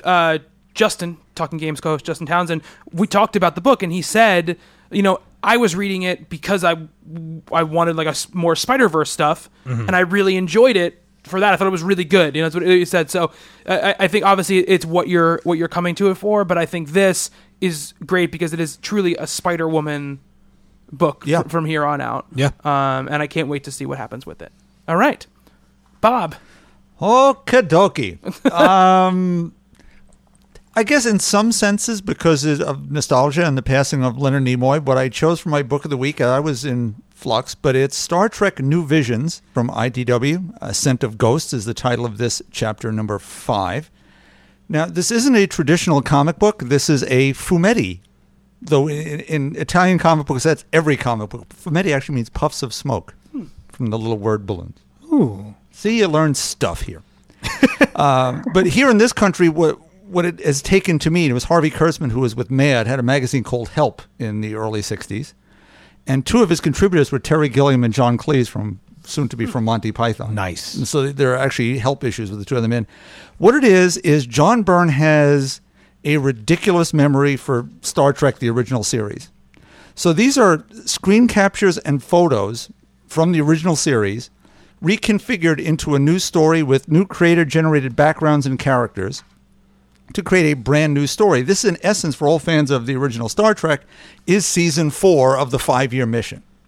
Now, what we have in this one is a sci-fi mystery that takes place in both the Enterprise's present and past, as they've picked up. I'll spoil it. We pick up the mysterious and reserved first officer from Captain Pike's Enterprise, the female first officer number 1, now become a Commodore and about to head to her first command. Okay, then. As they travel through, they discover the ship she was going to now has nobody on it whatsoever. They find a city-sized spaceship flying around. We then flash backwards to the Enterprise from 15 years before finding it, along with their castmates, Mr. Spock and Scotty, who are hanging around. There's all sorts of lovely bits of science fiction and throwbacks. Number 1, who in that original pilot, The Menagerie, where we first saw her, was played by Majel Barrett, who would play Christine Chapel, the nurse on the series, and would eventually marry Gene Roddenberry. She's in, I think, every Star Trek show somewhere. She's on Next Generation as, is it Deanna Troy's mother? I do believe. She shows up everywhere. She's the voice of the computer. I actually knew what you were just talking about. Okay. Yes, that's a first for Star Trek, because I've seen a couple of the seasons now when I'm in Canada, and I actually knew what you were talking about. Yeah. It's a proud moment for me. See, there you go. Number 1 was really the most fascinating character to come out of that original pilot. First of all, in 1965, you had a female in charge of what amounts to an aircraft carrier. Was really very forward-thinking by Mr. Roddenberry and the writers. Great performance by Majel Barrett. And it didn't translate to the audience at the time. They loved the actress, hated the part. So he kept her in the next run of the series. So to have that character back, it's really fascinating to watch John Byrne, who's a fan and of that original pilot, play that out. He originally did a miniseries, a traditional comic book drawn miniseries, using that character back in before she was even on the Enterprise. So these are pricey. They're $8. and you're not getting a comic book. There's a lot of work goes into that. It's also a pretty hefty tome. It's about a comic and a half, and there's a second feature, in this case, a Mr. Spock story set back on Vulcan. And it comes out bi-monthly, so it's about a $4 book, two of them glued together. Mm-hmm. If you're a fan of the original Star Trek, you need to be picking this up because this will fill the void. For all these years, we haven't had a fourth season. It's right there. So it's Star Trek New Visions, A Scent of Ghosts, the photo novel by John Byrne, following in the footsteps of the ones they did back in the 70s, one of which I have here. I don't only have 6. There were 12 of these. I only have 6. These were hard to come by, but anyway, that's it. All right. For my book of the week, I chose the other Jeff Lemire book that came out this week, Descender. Oh, so good. Jeff Lemire and Dustin Nguyen, Image Comics. And, I think we've become accustomed to really kind of one of two type of Jeff Lemire book, right? The DC or Marvel, DC only until now, superhero book, drawn by someone else, written by Jeff Lemire, and then the other side, which is the auteur, written, drawn, everything done by Jeff Lemire book. And I think that pretty much, for us who are big Lemire fans, that other stuff, the stuff that he does all himself, is the stuff that tends to be the really, really great stuff, the stuff that you don't forget. Right. With Descender, we have something a little different, right? Which is creator-owned work by Jeff Lemire, but Jeff Lemire is writing it, and Dustin Nguyen is doing the art on it. So it's a little bit of a different thing for us when we come into these books. However, what we get out of it is, I think, one of the best issues of the year so far, and one of those books that hits all of those centers in my brain that loves certain kinds of stories. You know what I mean? It's a sci-fi story. The best way I can describe it is sort of like a Battlestar Galactica type of world, right? Where there's this very advanced modern civilization, and they have a lot of working AI and robots helping them out. And this one kind of super scientist gets called up because these ridiculously giant, Galactus-sized robots have shown up hovering over the major Earths of the kind of Galactic Federation that these people belong to. And the scientist is called up. He's called up to try to monitor them because if you don't figure out what's going on, they're going to just blow them up. And then they attack all the worlds. And then we cut to the title card. That's the pre-title card moment. And then we're kind of thrown onto this distant space station on this moon somewhere where this robot boy named Tim 21 it has been asleep for many years, and he wakes up to basically everyone that had been around him dead. And what we find out is there's been kind of like a robot genocide, that after these robots attacked all of these worlds, people freaked out and they just started destroying all these artificial intelligences. And now we're in this place where this Tim 21 is the last of his kind. He's the last robot. He's woken up, and now they realize he's there, so they're going to go and get him, basically. It was really great. I mean, it was exciting. It was at times, the first stuff with Tim is, I think, genuinely kind of creepy and scary. Being alone on this space station, not knowing what's going on. It has little twists and surprises built into its own little narrative. Does. It sets up larger world mysteries, but it also is bringing up and solving mysteries. I feel like every other page, it's like, who is Tim 21? Okay, now we know who he is. Who is this guy? Now we know who he is. Giving you all these revelations very quickly, I think, keeps you going on the small scale, while also getting you invested in what's going on larger scale. When it began, when I started reading it, I was like, wow, this is going to be a really great kind of action sci-fi story, or a thinking sci-fi story. But then once the little boy robot shows up, you realize it's going to also be an emotional story. You get the sense that there is going to be tears sometime in my future dealing with whatever's happening here, in that very Lemire kind of way. And he puts them into his wine when he has dinner. Yes. And these kind of descriptions are also often kind of rote, but it really felt like Battlestar Galactica almost if it was directed by Steven Spielberg. You know, it had that sci-fi edge to it, but also that heart at the center of it that is very reminiscent of what Spielberg does. I finished reading it and I just was absolutely blown away by what it was. I can't wait to see what the other issues are and how it builds on itself. I think it's the most excited I've been about a Jeff Lemire book on a first issue probably since, I don't know, way back, probably Underwater Welders last time I was as excited coming off reading a Jeff Lemire thing. I really like Trillium, but this already for me is above Trillium. Did you ever finish reading Sweet Tooth? No, I never finished reading Sweet Tooth. Oh man, Sweet Tooth is a gusher. But I mean, new stuff, like a new property by him. Right. So yeah, Descender #1. I mean, Steve, you read it. It was almost your book of the week. What did you think? Oh, it was amazing. It was absolutely amazing. I definitely echo and agree that it's one of the best issues of the year so far. I'm trying to take like little notes throughout the year so I don't forget stuff when we come to our awards at the end. But yeah, it was like the second book in my pile that I sat down to read. And it was one of those things that like I was immediately engaged by it and pulled into it.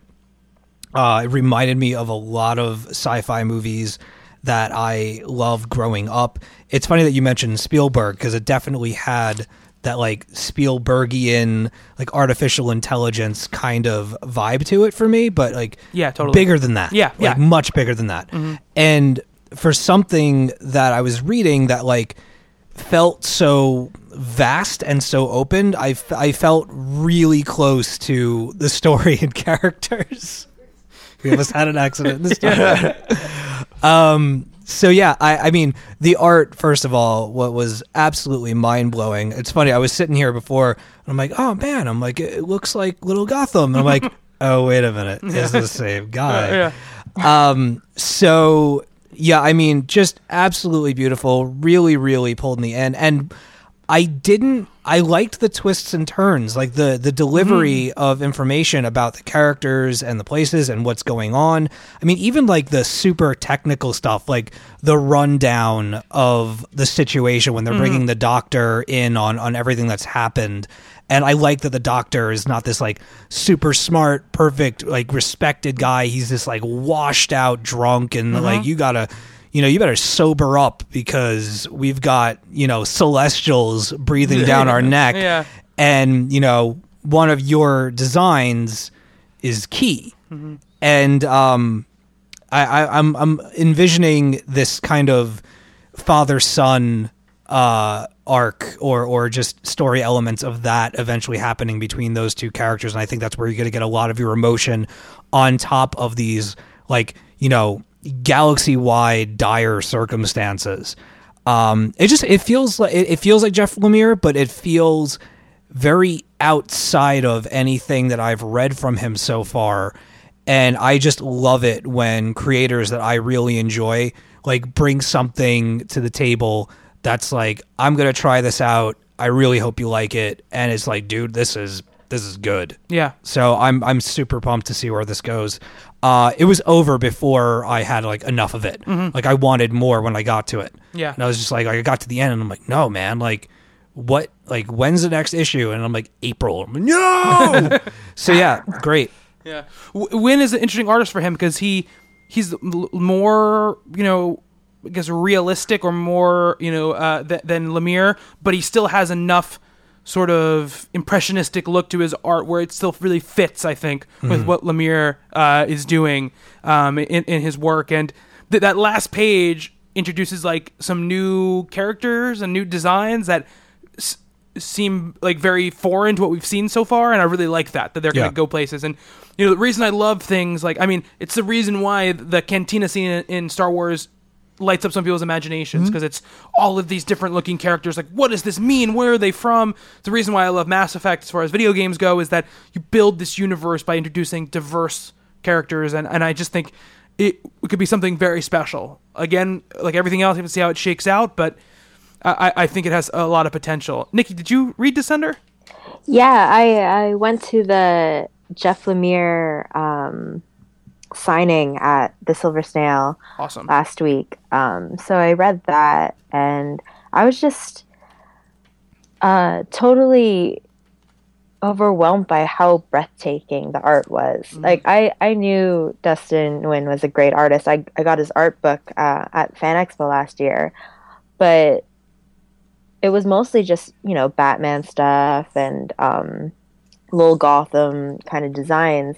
But to see him draw a world with that scope, it was absolutely breathtaking. Yeah. Like that scene with the giant galacticized robot, it actually took my breath away. I was just like, whoa, this is... if I was watching this in the theater, it felt like I was watching it happen. Yeah. As if it was a cinematic experience, and that was incredible. Yeah. That panel, that two-page spread where Tim is looking at all of those the screens, like catching up on what he's missed while he's been out. Also, like a smaller scale, but also, I think also, like you said, breathtaking. And universe building. I'm excited, really excited about this book, and to see where it goes. All right, so that's going to do it for our single books of the week. We're going to take a little break, and we're going to come back, and we're going to talk about all new Hawkeye #1, and then what we're excited for coming out this week.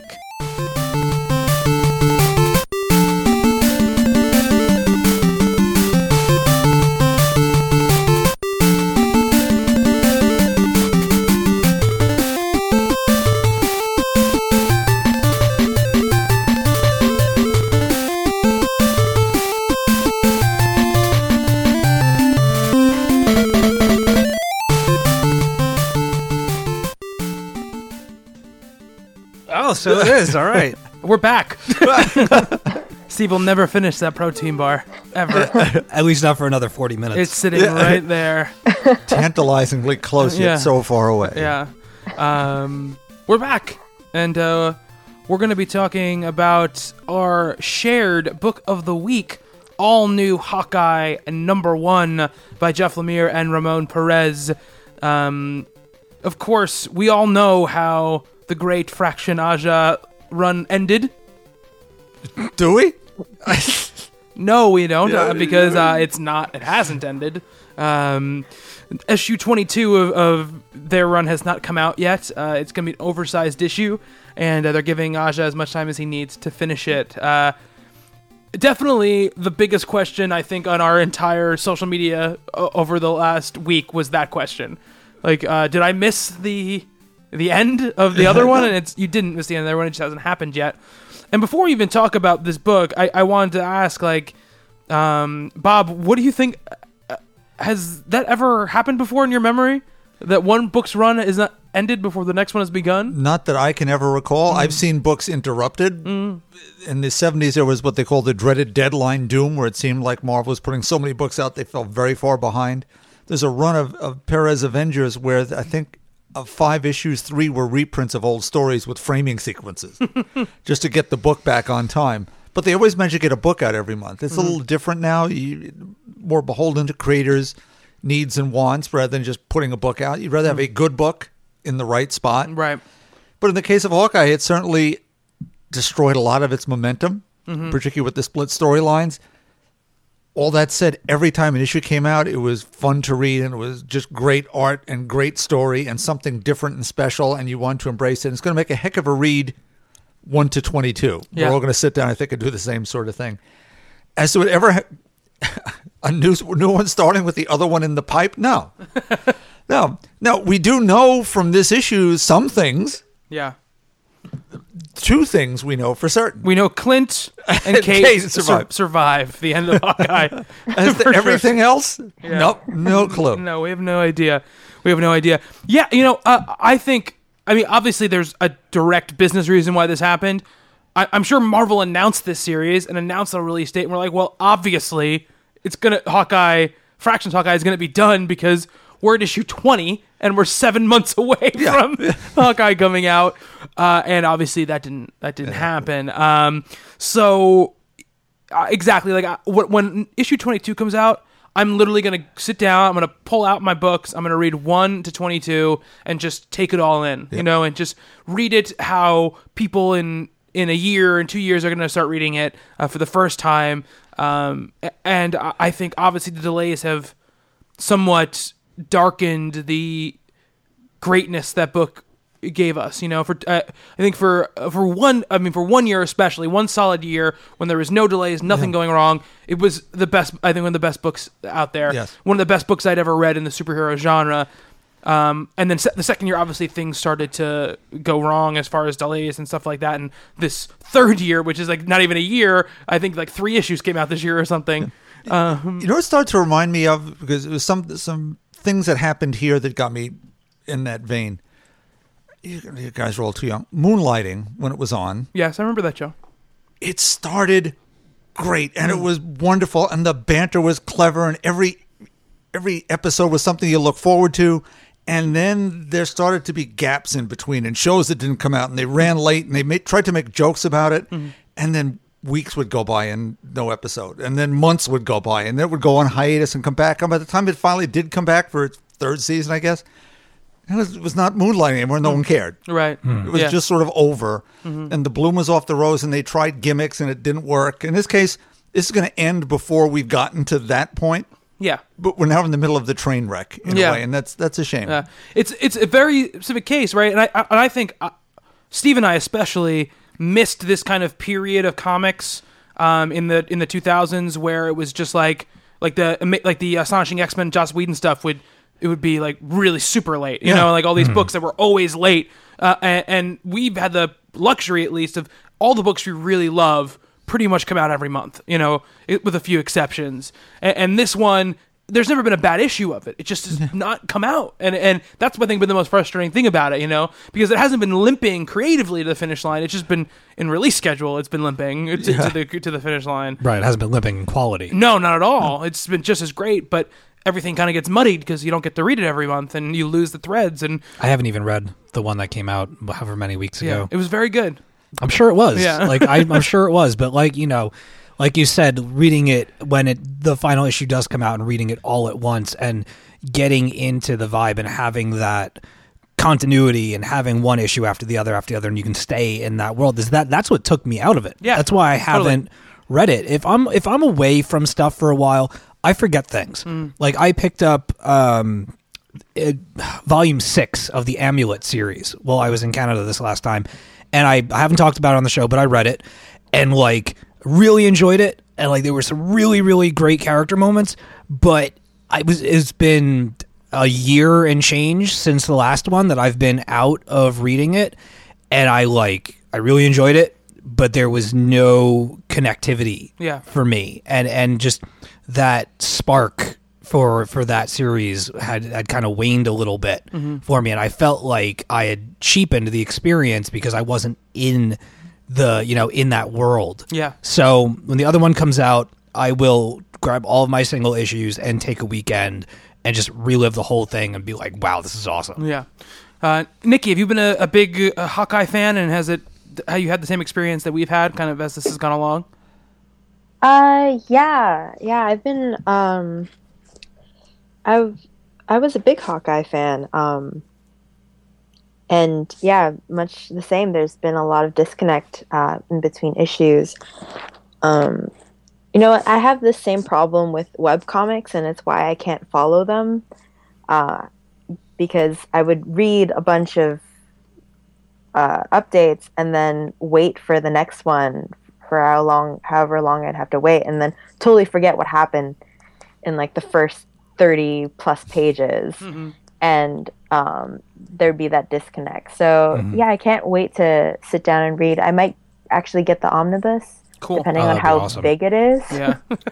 But if not, I have the first volume, the hardcover. So if there's a second one, I definitely can't wait to pick that up. Yeah. I mean, it was weird because Matt Fraction's Hawkeye, that comic blew up. Yeah. People were reading it. There were t-shirts, lots of t-shirts. We Love Fine had a whole Hawkeye thing. People were making their own Hawkeye clothes, making Kate Bishop clothes, and the Hawkeye hashtag and all the bros and tracksuit Draculas was actually a thing. And there was so much momentum and so popularity behind this book that came out that really kind of smacked people over the head with how cool it was.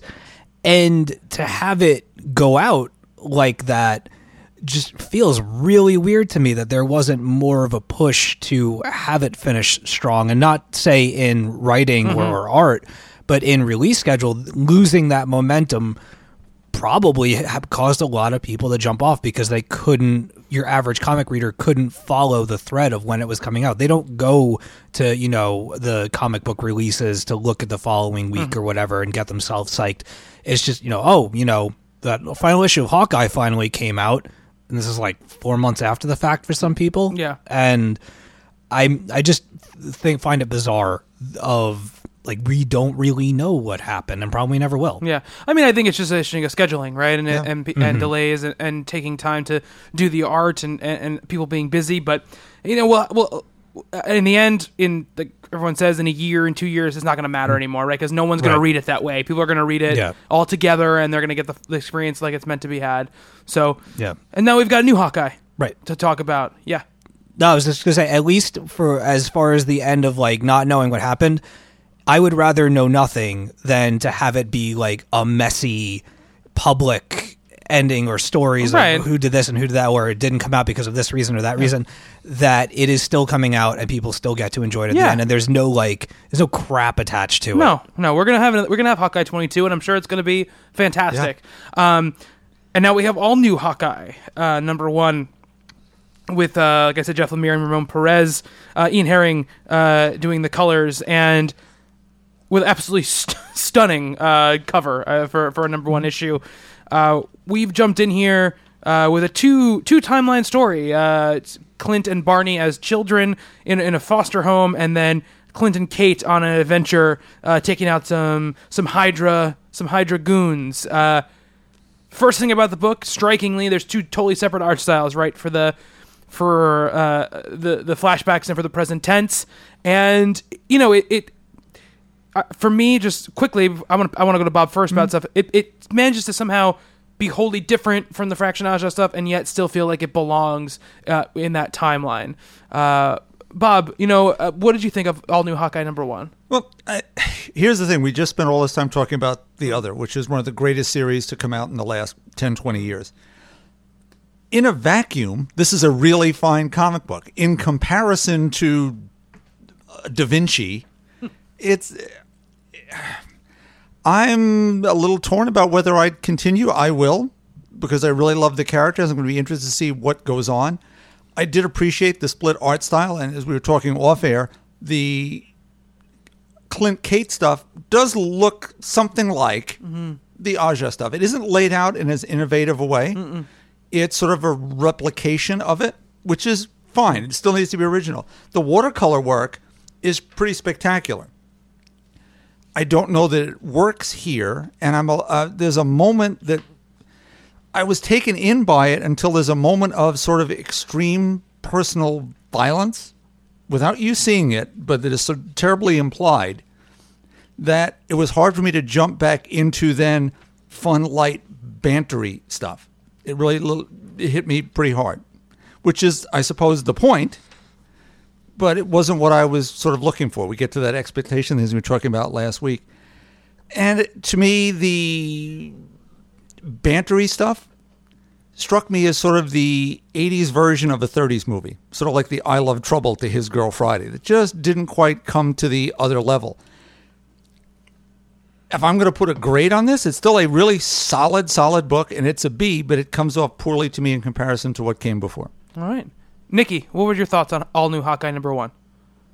I couldn't believe they were the same. It was the same artist when I first looked through it, and at first that splash page in the beginning with the flashback really confused me. But I liked it. I liked the change, the scene transitions.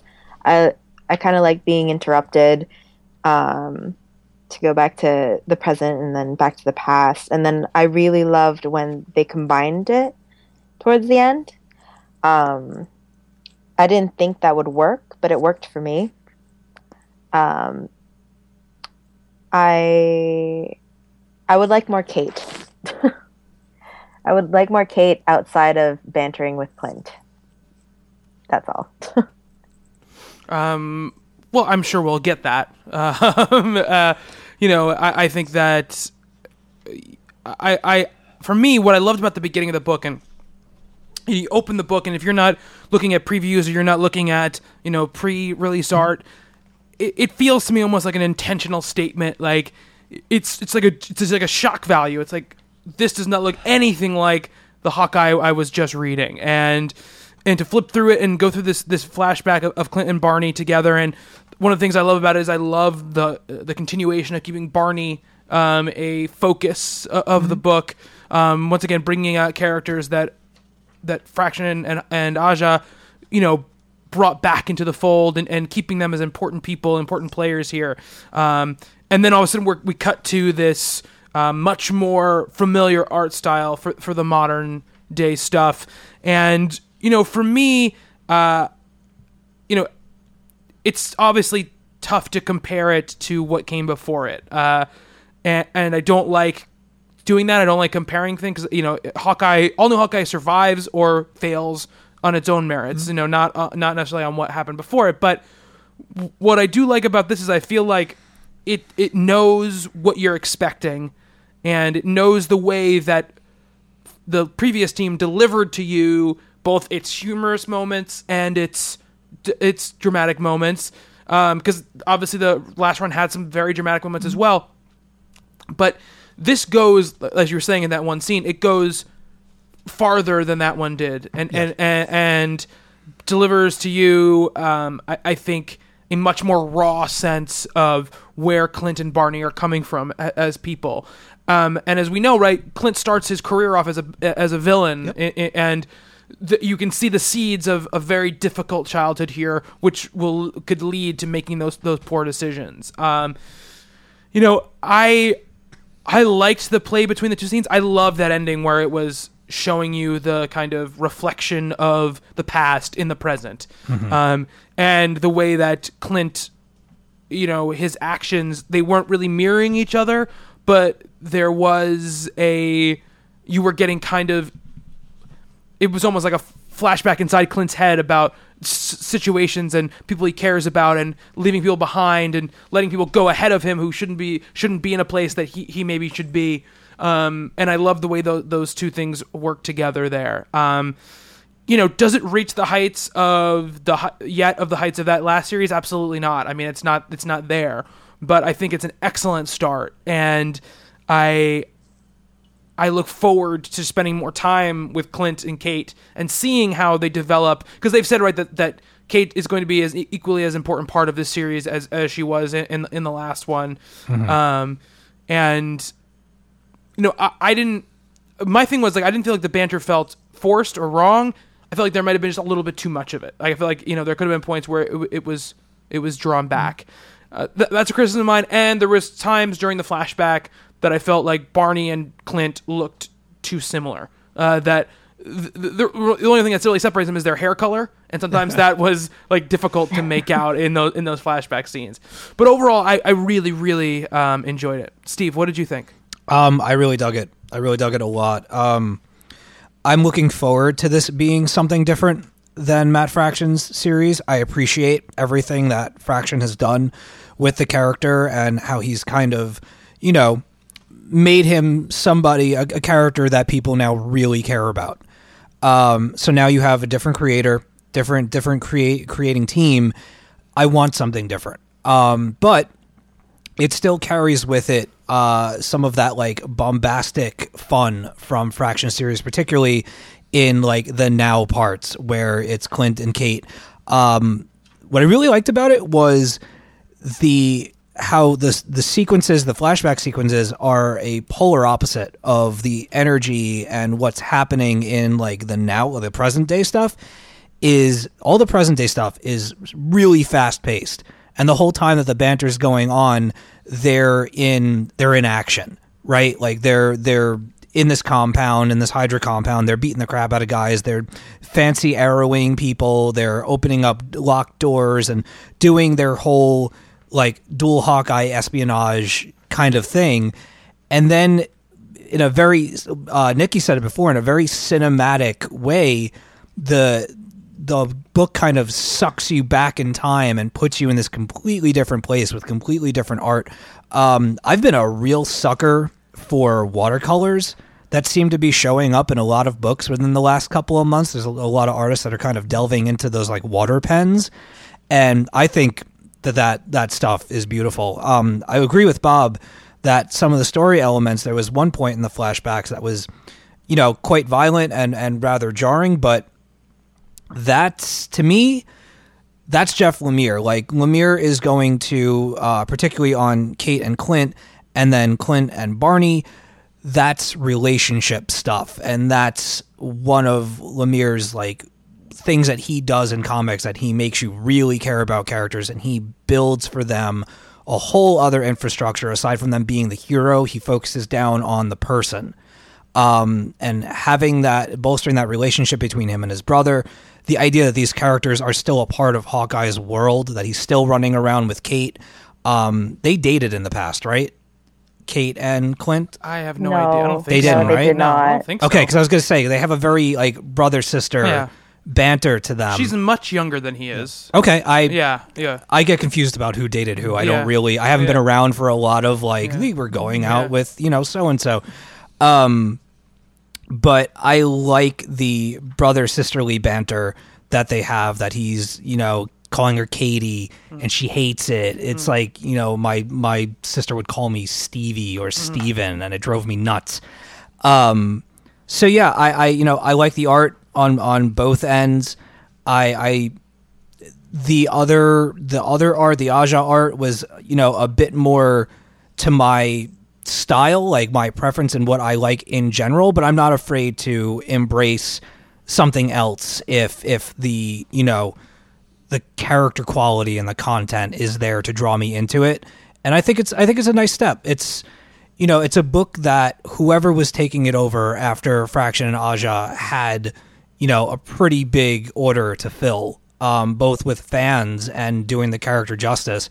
And I see this as being a very kind of like introspective Hawkeye story. And if that's going to, enrich the character more throughout the run, I'm totally down for that. And we're going to get some cool action besides.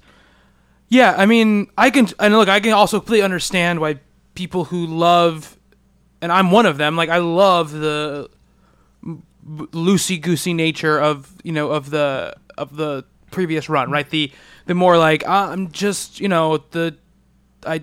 don't know what I'm doing. That's kind of like what Hawkeye's thing is, isn't it? And there's a lot of silly situations that come out of it. There's some serious stuff too, but this doesn't feel like a series that's going to birth like a story like Pizza Is My Business. Right. You're not going to get a pizza dog type of story out of this. And I think that's going to take adjustment. And for some people, that might not be what they're looking for. Just like I think for some people, even how great Hawkeye was, that wasn't for them either. And so I'm wondering how that's all going to shake out when we go forward. And I think that it's interesting, right? Because I feel like we still talk about the book when we talk about Hawkeye like it's Clint's book, right? But really, for the most of the Fraction Hawkeye run, it's not. It's their book. Yeah, Hawkeye is a plural in that sense, and hopefully that continues here. I mean, I do love that part where he says, "I'm back in the hangar. I'll come get you," and she says, "I don't need getting." And she says, "Look, I'm here. Let's not make this whole damn road trip to Antarctica for nothing. I'm going to check it out." And I like that there's this whole scene where he's like fighting to get back to her, and he's most of the time the one in trouble trying to fight to get back to her. She's handling herself just fine against all these Hydra folks. And I like how that plays out in those scenes. Nikki, do you have any other thoughts about the book? I like the notes at the end from Sana, Amanat, and the creative team. Mm-hmm. In it, Sana says, "This series is very much Hawkeye in all forms, as Clint, as Kate, as Barney Barton, and represents what it means to carry that legacy. It takes the nostalgia of the past and reinvents it with watercolor, the boldness of the present, and pierces it with wit. This is the next part of Hawkeye's journey, and it's heartwarming, sad, and hopeful all at the same time. And then Jeff Lemire says, when Sana and Axel offered me Hawkeye, I misunderstood their American accents. I actually thought I had signed up to write a book called Hockey, but now I'm stuck. That's great. I like that. Yeah. You could have written either one. Yeah. Bob, you have any other thoughts on the book? No, not particularly. I hit it as hard as I could, I guess. I'll try another. But but I mean, if there are points that you disagree with us about, I want you to come back with it. It's because we're all going to look at these things individually. And it is that I think the old series was one of those that struck those people who loved it in a very particular way, that it filled a void that didn't exist in comics until they created it. It put something new out there that in some ways redefined what you can do with a B character. And there have been a lot of other attempts at remaking Hawkeye, with whether it was even Charles Soule's She-Hulk, where let's do a Hawkeye kind of book with that. Let's try this. And most of them have either failed spectacularly or been interesting failures that just didn't catch an audience. In some ways, would it have been better for me personally that it ended. Perhaps. Right. To leave it as what it was and not... But from a business sense... Right, yeah. They're not going to do that when you've got this character in movies and you've got a big-time creator who's interested in taking a shot at this. So you move forward. And we'll see where that plays out for myself and for everybody else. Yeah. See how it all goes. I think it's a very interesting turn of events, right? That in a few years, Hawkeye has become a major property for them. And, I think it was, like it even says in there that Lemire is approached by them. I think they probably had the idea that, okay, we had this run, we need another team to come in that is different, but is the same, like, kind of high profile team to come write this character, so we can almost have this kind of be our art, like our art book, like our legit art book that, and our critical darling book that continues. And, I think that you hit, it's like lightning striking with the first one, and it's tough to recreate that. So you have to believe in the creators to be able to do what they do and bring it to a place that they're going to bring it. Because this is much preferable to me than them trying to imitate what Fraction and Aja what we're doing. Yes. You know what I mean? Because that would just feel like a false. It would feel cheap, and it would feel like a cash-in. And at least here, whatever happens, they're trying something different. Mm-hmm. Yeah. All right, so that's our thoughts on all new Hawkeye #1. But we have plenty of thoughts from our listeners about this book, about this Jeff Lemire, Ramon Perez #1. Let me get up our Twitter followers here using hashtag TCBOTW and talk about what we got here. So here we go. We had a lot of them. This might have been our biggest reaction, because we had them coming in the day of the book coming out. Wow. Without us even going out for it. This is from Brad Pinder. He says, Hawkeye, it was good to see Hawkeyes doing superhero stuff. Cool art styles between past and present. Fun and creepy start. Andrej at AGGRGI says, Hawkeye makes me happy, disappointed, and annoyed. Happy because story was good, disappointed because it was different enough from previous run, annoyed because where's Hawkeye #22? It's on its way. Yeah. Melina says, looking forward to reading the new Hawkeye for TCBFW. We'll get it tomorrow in London, so we'll see later on in the tweet string if she got it. Melina! And there she is. I've read it, and I gotta say I loved it. Story is intriguing, and the art is fabulous. Love the time skipping in it. She's awesome. I talk to her a lot. Dylan Jones says, all new Hawkeye was a good start. I loved the art for the past, but couldn't quite get with the present style. At Tyler Edwards says, it was the perfect transition from Fraction Aja, a larger scale story, but not too large. Also says, and the alternating art story is a thing of beauty. It's so much potential, and the more Kate Bishop, the better.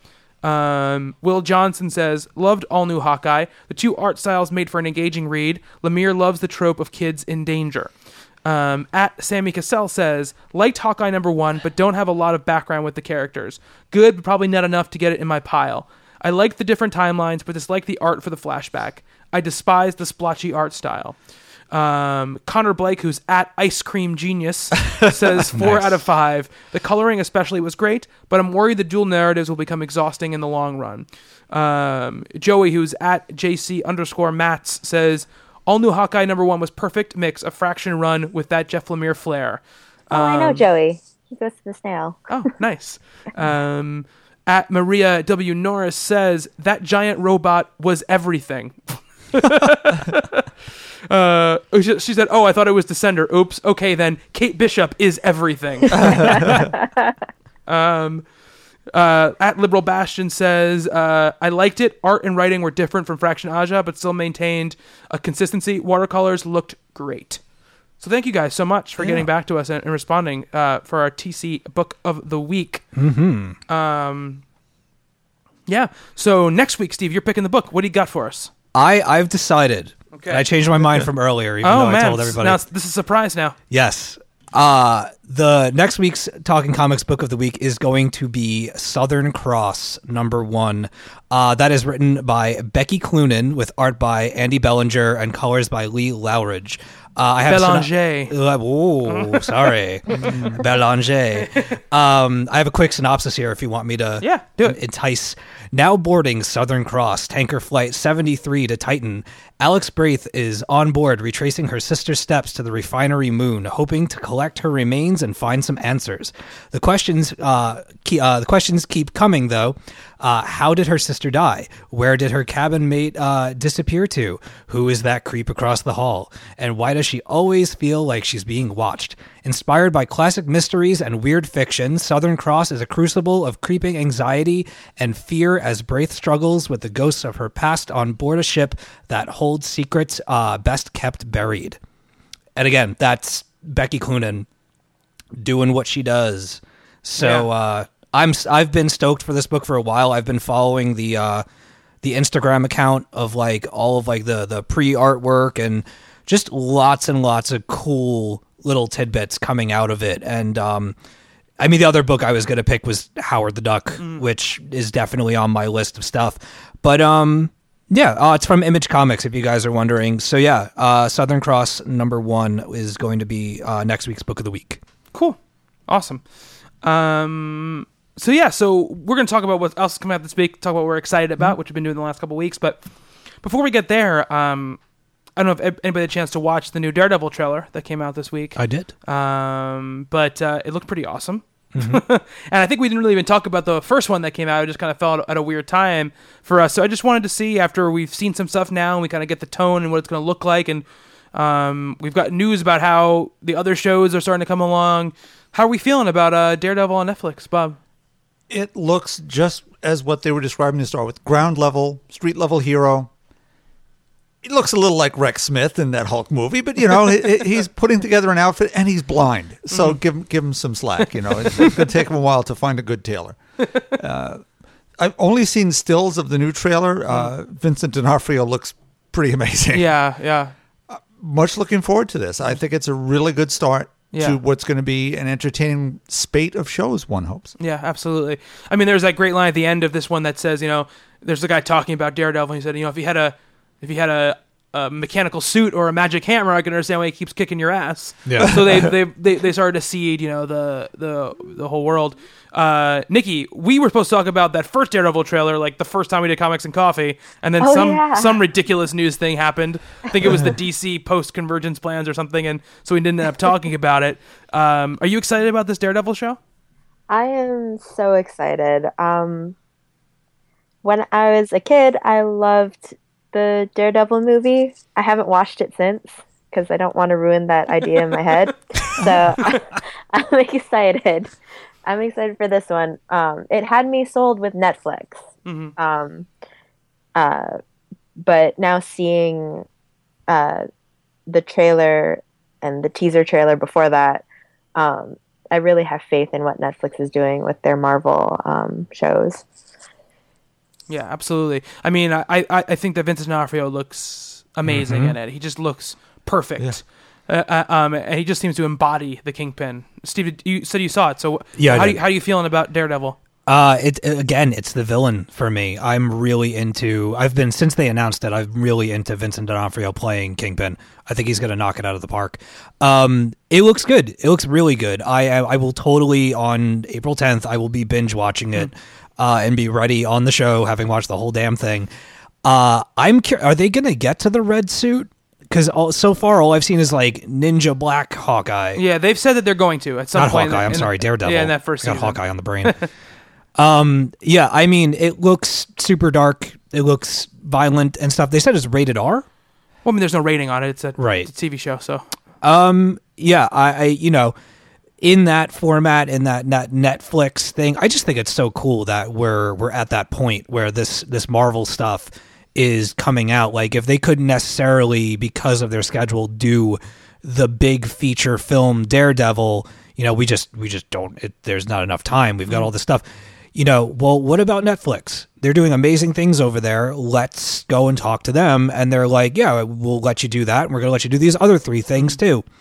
Just a really good format and service to be delivering something on that with. The fact that it's all coming out at once, thereby being how many episodes? I think it's going to be 13. Oh, God. Yeah. Like the whole thing all at once, like however many hours that is of like a giant Daredevil movie, that I really hope that it becomes this thing where it's just Kingpin and Daredevil throughout the whole series, and they just build Kingpin to just be this like force to be reckoned with throughout the whole thing. And he's like untouchable, and he's mean, and he's nasty, and he's just this larger than life foe for him.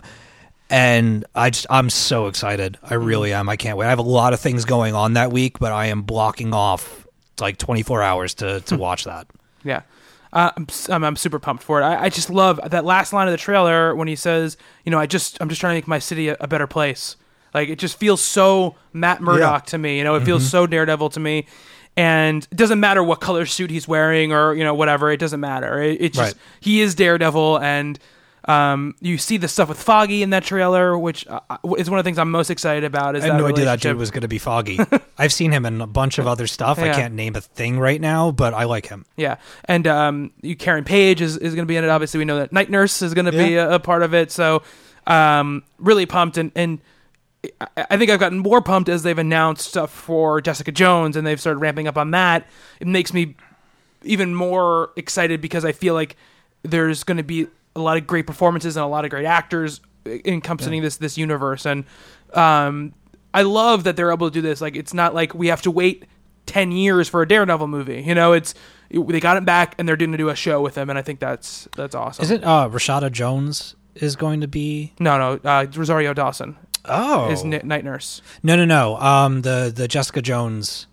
Who's playing? Jessica Jones? Not Jessica Jones. Kristen Ritter is playing. Oh, that's Jessica the Jones. one that I'm thinking of. Yeah. I'm sorry. See, I told you I was going to get hungry and start to get all weirded out by the end. Super excited about that, though. Other news too, like stuff that we're not really having much details about, but they're going to do a Valiant cinematic universe with TV stuff as cool. well. Really? They got a big investment from a Chinese company to do movies and TV shows. Nice. Obviously, very nascent early stages of that stuff. So who knows what directors, writers, and stuff it's going to be. Any of the properties? I don't think spelled that. out Yeah, yet? I don't think so. I was looking at the story. I'd like to see a Harbinger show. I mean, I'm sure there's going to be those big ones are going to be the ones that they pull out. I'll try to pull up a story here, see if any more details have come out since I saw it. I think it's a cool idea, but I have the same opinion about that freaking Ghostbusters things they're talking about. Like, Oh God, don't even get me started. let's do one movie before we do a universe of movies, okay? Let's just calm down, everybody, okay?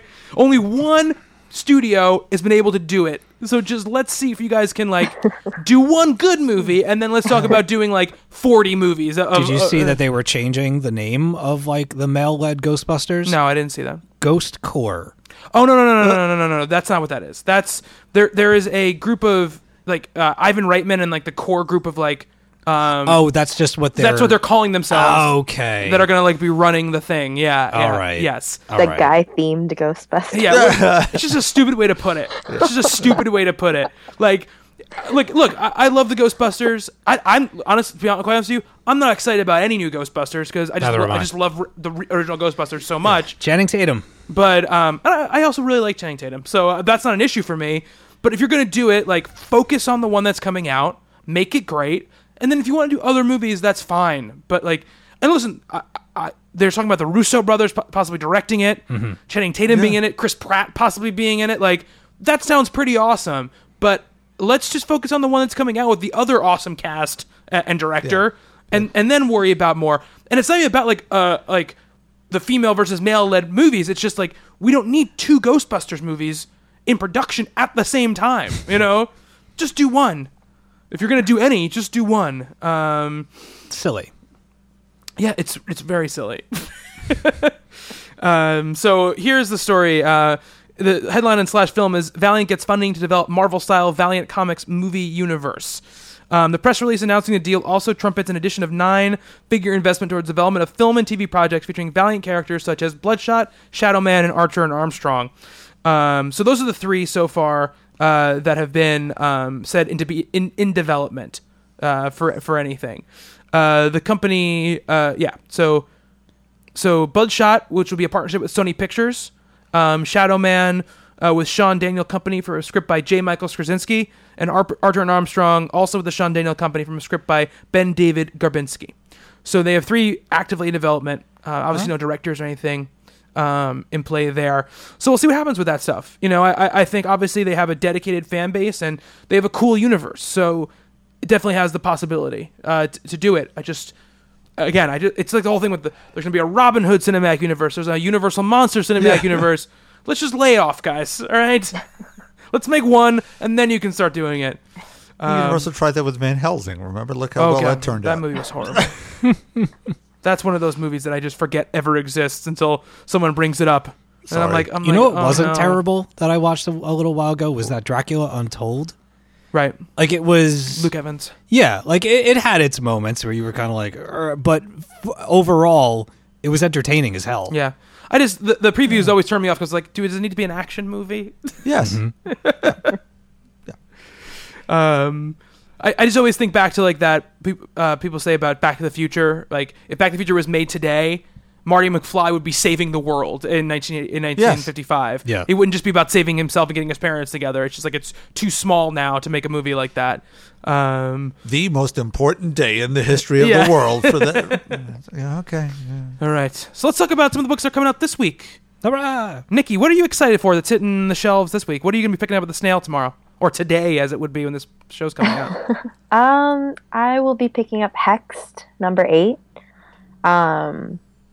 I love that series. I actually picked up the old mini series with Emma Rios doing the art recently. So I'm really excited for that because the last one left off on a bad cliffhanger. I might pick up Copperhead Volume 1.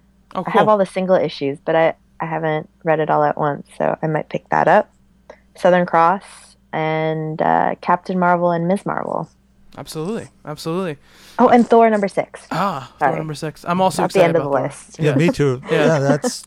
I don't know we're going to get the answer, which is I don't care anymore. I'm really enjoying the mystery of it, who Thor is. I'm enjoying it too. Yeah.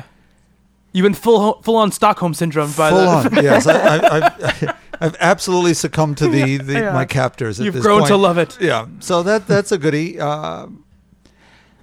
I'm intrigued at Howard the Duck. Mm-hmm.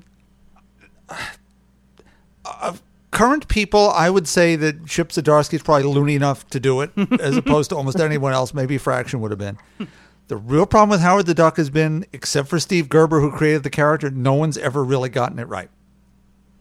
So it could be entertaining, and it could be a mess, or it could be an entertaining mess. Right. And I am sad to buy the next to last Fantastic Four this week. It's true. In 2 months' time runs out. out For that one, and it'll be back someday, maybe. Sorry to make it a downer. It's all right. Steve, what are you... I'll pick it back up. What are you pumped about? I am pumped about Alex and Ada, number 13. We're nearing the end of that, too. That's only going to 15. Spider-Gwen 2 already. is coming out today. Unbeatable Squirrel Girl number 3. Silk number 2 also hits. Chrononauts from Mark Millar and Sean Murphy. Silk number 2 is coming out? Yeah. I don't see this on the release list. I did before. Am I wrong? I think you might be wrong. It sir. wouldn't be the first time this podcast that I had been wrong. You were right about. I think you mightn't be wrong about those. Shit. Oh, Now and I'm wondering. Squirrel Girl's not coming out. Yeah, no, you're not right. No. Oh, I was looking at the March 18th. Oh. I wonder if my entire No, list I think is, you better back is up a week, fucked. yeah. Damn it. Oh, you guys. Southern Cross is coming out though, so you got that right, and so is Howard the Duck. If I told you that the continued tale of what's been going on in my home, you would understand why I'm out of sorts this podcast. I do apologize. I'm very excited for Southern Cross number 1. Very curious about Howard the Duck, and I'm sure that there are a plethora of other fine titles coming out this day that I will purchase with real money. For me, I'm interested to see what happens now we're post Spider-Verse and Amazing Spider-Man. I want to see what's up with that. Ant-Man number 3, a book I've really been enjoying. It continues to be. I hope it continues with its. It's really been funny and interesting and a good read. It's Howard the Duck. Obviously, I am only sort of familiar with the character in very few increments, and I think Zdarsky is the perfect person to try to tackle something that bizarre and loony. Thor number 6, like we said before, into that definitely. Both of them, the Marvel books, of course, I'm ready for those. So, but Steve, what you got excited? He found the 11th. I take everything back. I'm excited for one book and one book only. What's that? That is Sheltered number 15. Oh, that's right. It's all over. The end of that amazing book happens today, and I cannot wait on so many levels to find out if my prediction is right, to see how it all goes down, to see the aftermath of all that stuff. The cover to it is awesome. I'm so sad that it's over, but so happy that it's been so good throughout the whole thing that I'm assuming it's going to end on a quality high note, that it'll be something all collected in 3 trades that you could just hand somebody and be like, you'll be done with this in an hour. It's that good. Yeah. Ninjak number 1. Speaking of Valiant before. Oh yeah, I was talking to Ninjak Adam number about 1 that comes earlier. out. I am excited about that. Cool. Absolutely. I got to catch up on Ivar. Yeah, I think it's only 2 issues have come out. Mm-hmm. Yeah, but that book I'm very excited about. The art and that looks really, really great. Cool. So I can't wait to check that out. There's a book called Hellbreak coming out from Oni Press. It's a Cullen Bunn book that looks really cool. So I'll definitely probably be checking that out as well. Definitely, probably. That's a real thing that people say. Yeah, so that's what I'm in for right there. I'm excited about some stuff. Spider-Gwen 2 does come out. It does. I don't know what list you were looking at. What the hell happened? It was part a real list, part a fake list. Oh God. Steve, I'm surprised you didn't talk about Surface number 1, Alesh Kott. Art by Langdon Foss. Very excited because it's Alesh Kott. Not really feeling the art. Okay. On that book. Yeah, I that's gonna have to be I'll pick it up. I'll pick it up because I really do enjoy his writing a lot. To me, he's kind of the Hunter S. Thompson of independent books right now. Mm-hmm. But there's something about that cover that's not talking to me. So we'll see. Hopefully, story will win out over art, and I'll be able to either get accustomed to it or just not give a shit. And I think one of the most interesting things. Spawn Resurrection number 1, written by Brian Wood, is coming out. Weird. Yeah, from Image Comics. Spawn is holding like what looks very much like a video game sword, like a Final Fantasy sword on the cover. But it's just one of those things, like Brian Wood writing a Spawn book. It's so bizarre that I might pick it up and just read an issue of it to see what it is. I don't know if I've ever read a single issue of Spawn ever. I have not. I've owned a few just because I thought the covers were cool back when I didn't know anything about comics, like when I was 11. But Oh, boy, I don't know. I've got about 47 jokes there. I'm not saying anything. Hold it in, Bob. Not We're gonna almost get- done. But yeah, I'll definitely check that out.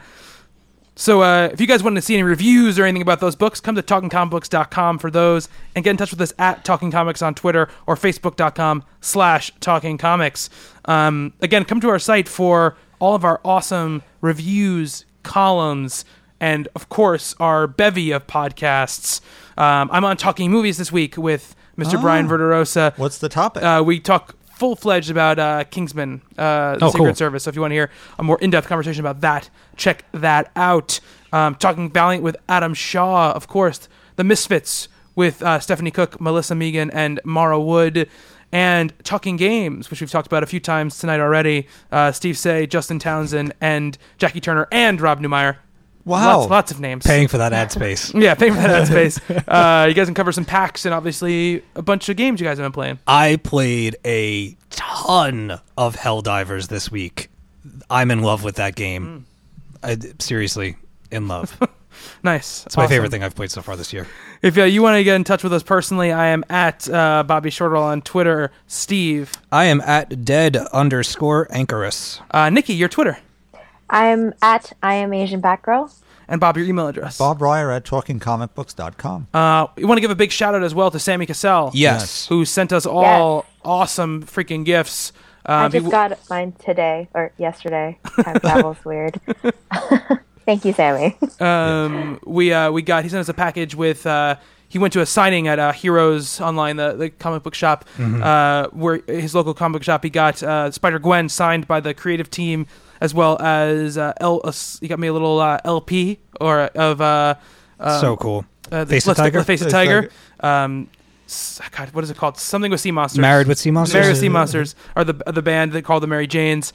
And he got Bob and Steve obviously copies as well of the book and the full record, a full album. So cool. Yeah, from Married with Sea Monsters. Yeah, seriously, Sammy, thank you so much. It was very, very kind of you to extend those gifts to us. I love music. I love vinyl. I will gladly add that to my collection, and it means a lot, man. Thanks for thinking of us. Yeah, always right on top of these things, and we just appreciate you a lot. Absolutely. Yeah, very kind. And if you guys want to see the actual items, when I got them, I did like a little video on my phone. Yeah, it's on our YouTube channel. A little mailbag of me unboxing it. So if you guys want to see that, make sure you check that out. Yeah, thank you so much. That was really, really great of you. Yeah, and I think that's gonna do it. Oh, Bob's got something. Bring it on, Bob. I just want to send Talking Comics best wishes to a new store that opened here on the island, right down the road here. Android's Amazing Comics, which sort of took the place of Amazing Comics. It was down in Sayville for about 30 years, and they moved up the street into bright, shiny new headquarters with all sorts of trades and toys and whatever, and very engaging little shop. So anyone in that area may want to just take a look. Awesome. I would go. Very, very cool. Very, very cool. So yeah, that's going to do it for the Talking Comics podcast for this week. For Steve. Ciao. Bob. Feel better, Steph. And Nikki. Bye. I have been Bobby. Until next time on Talking Comics, to be continued.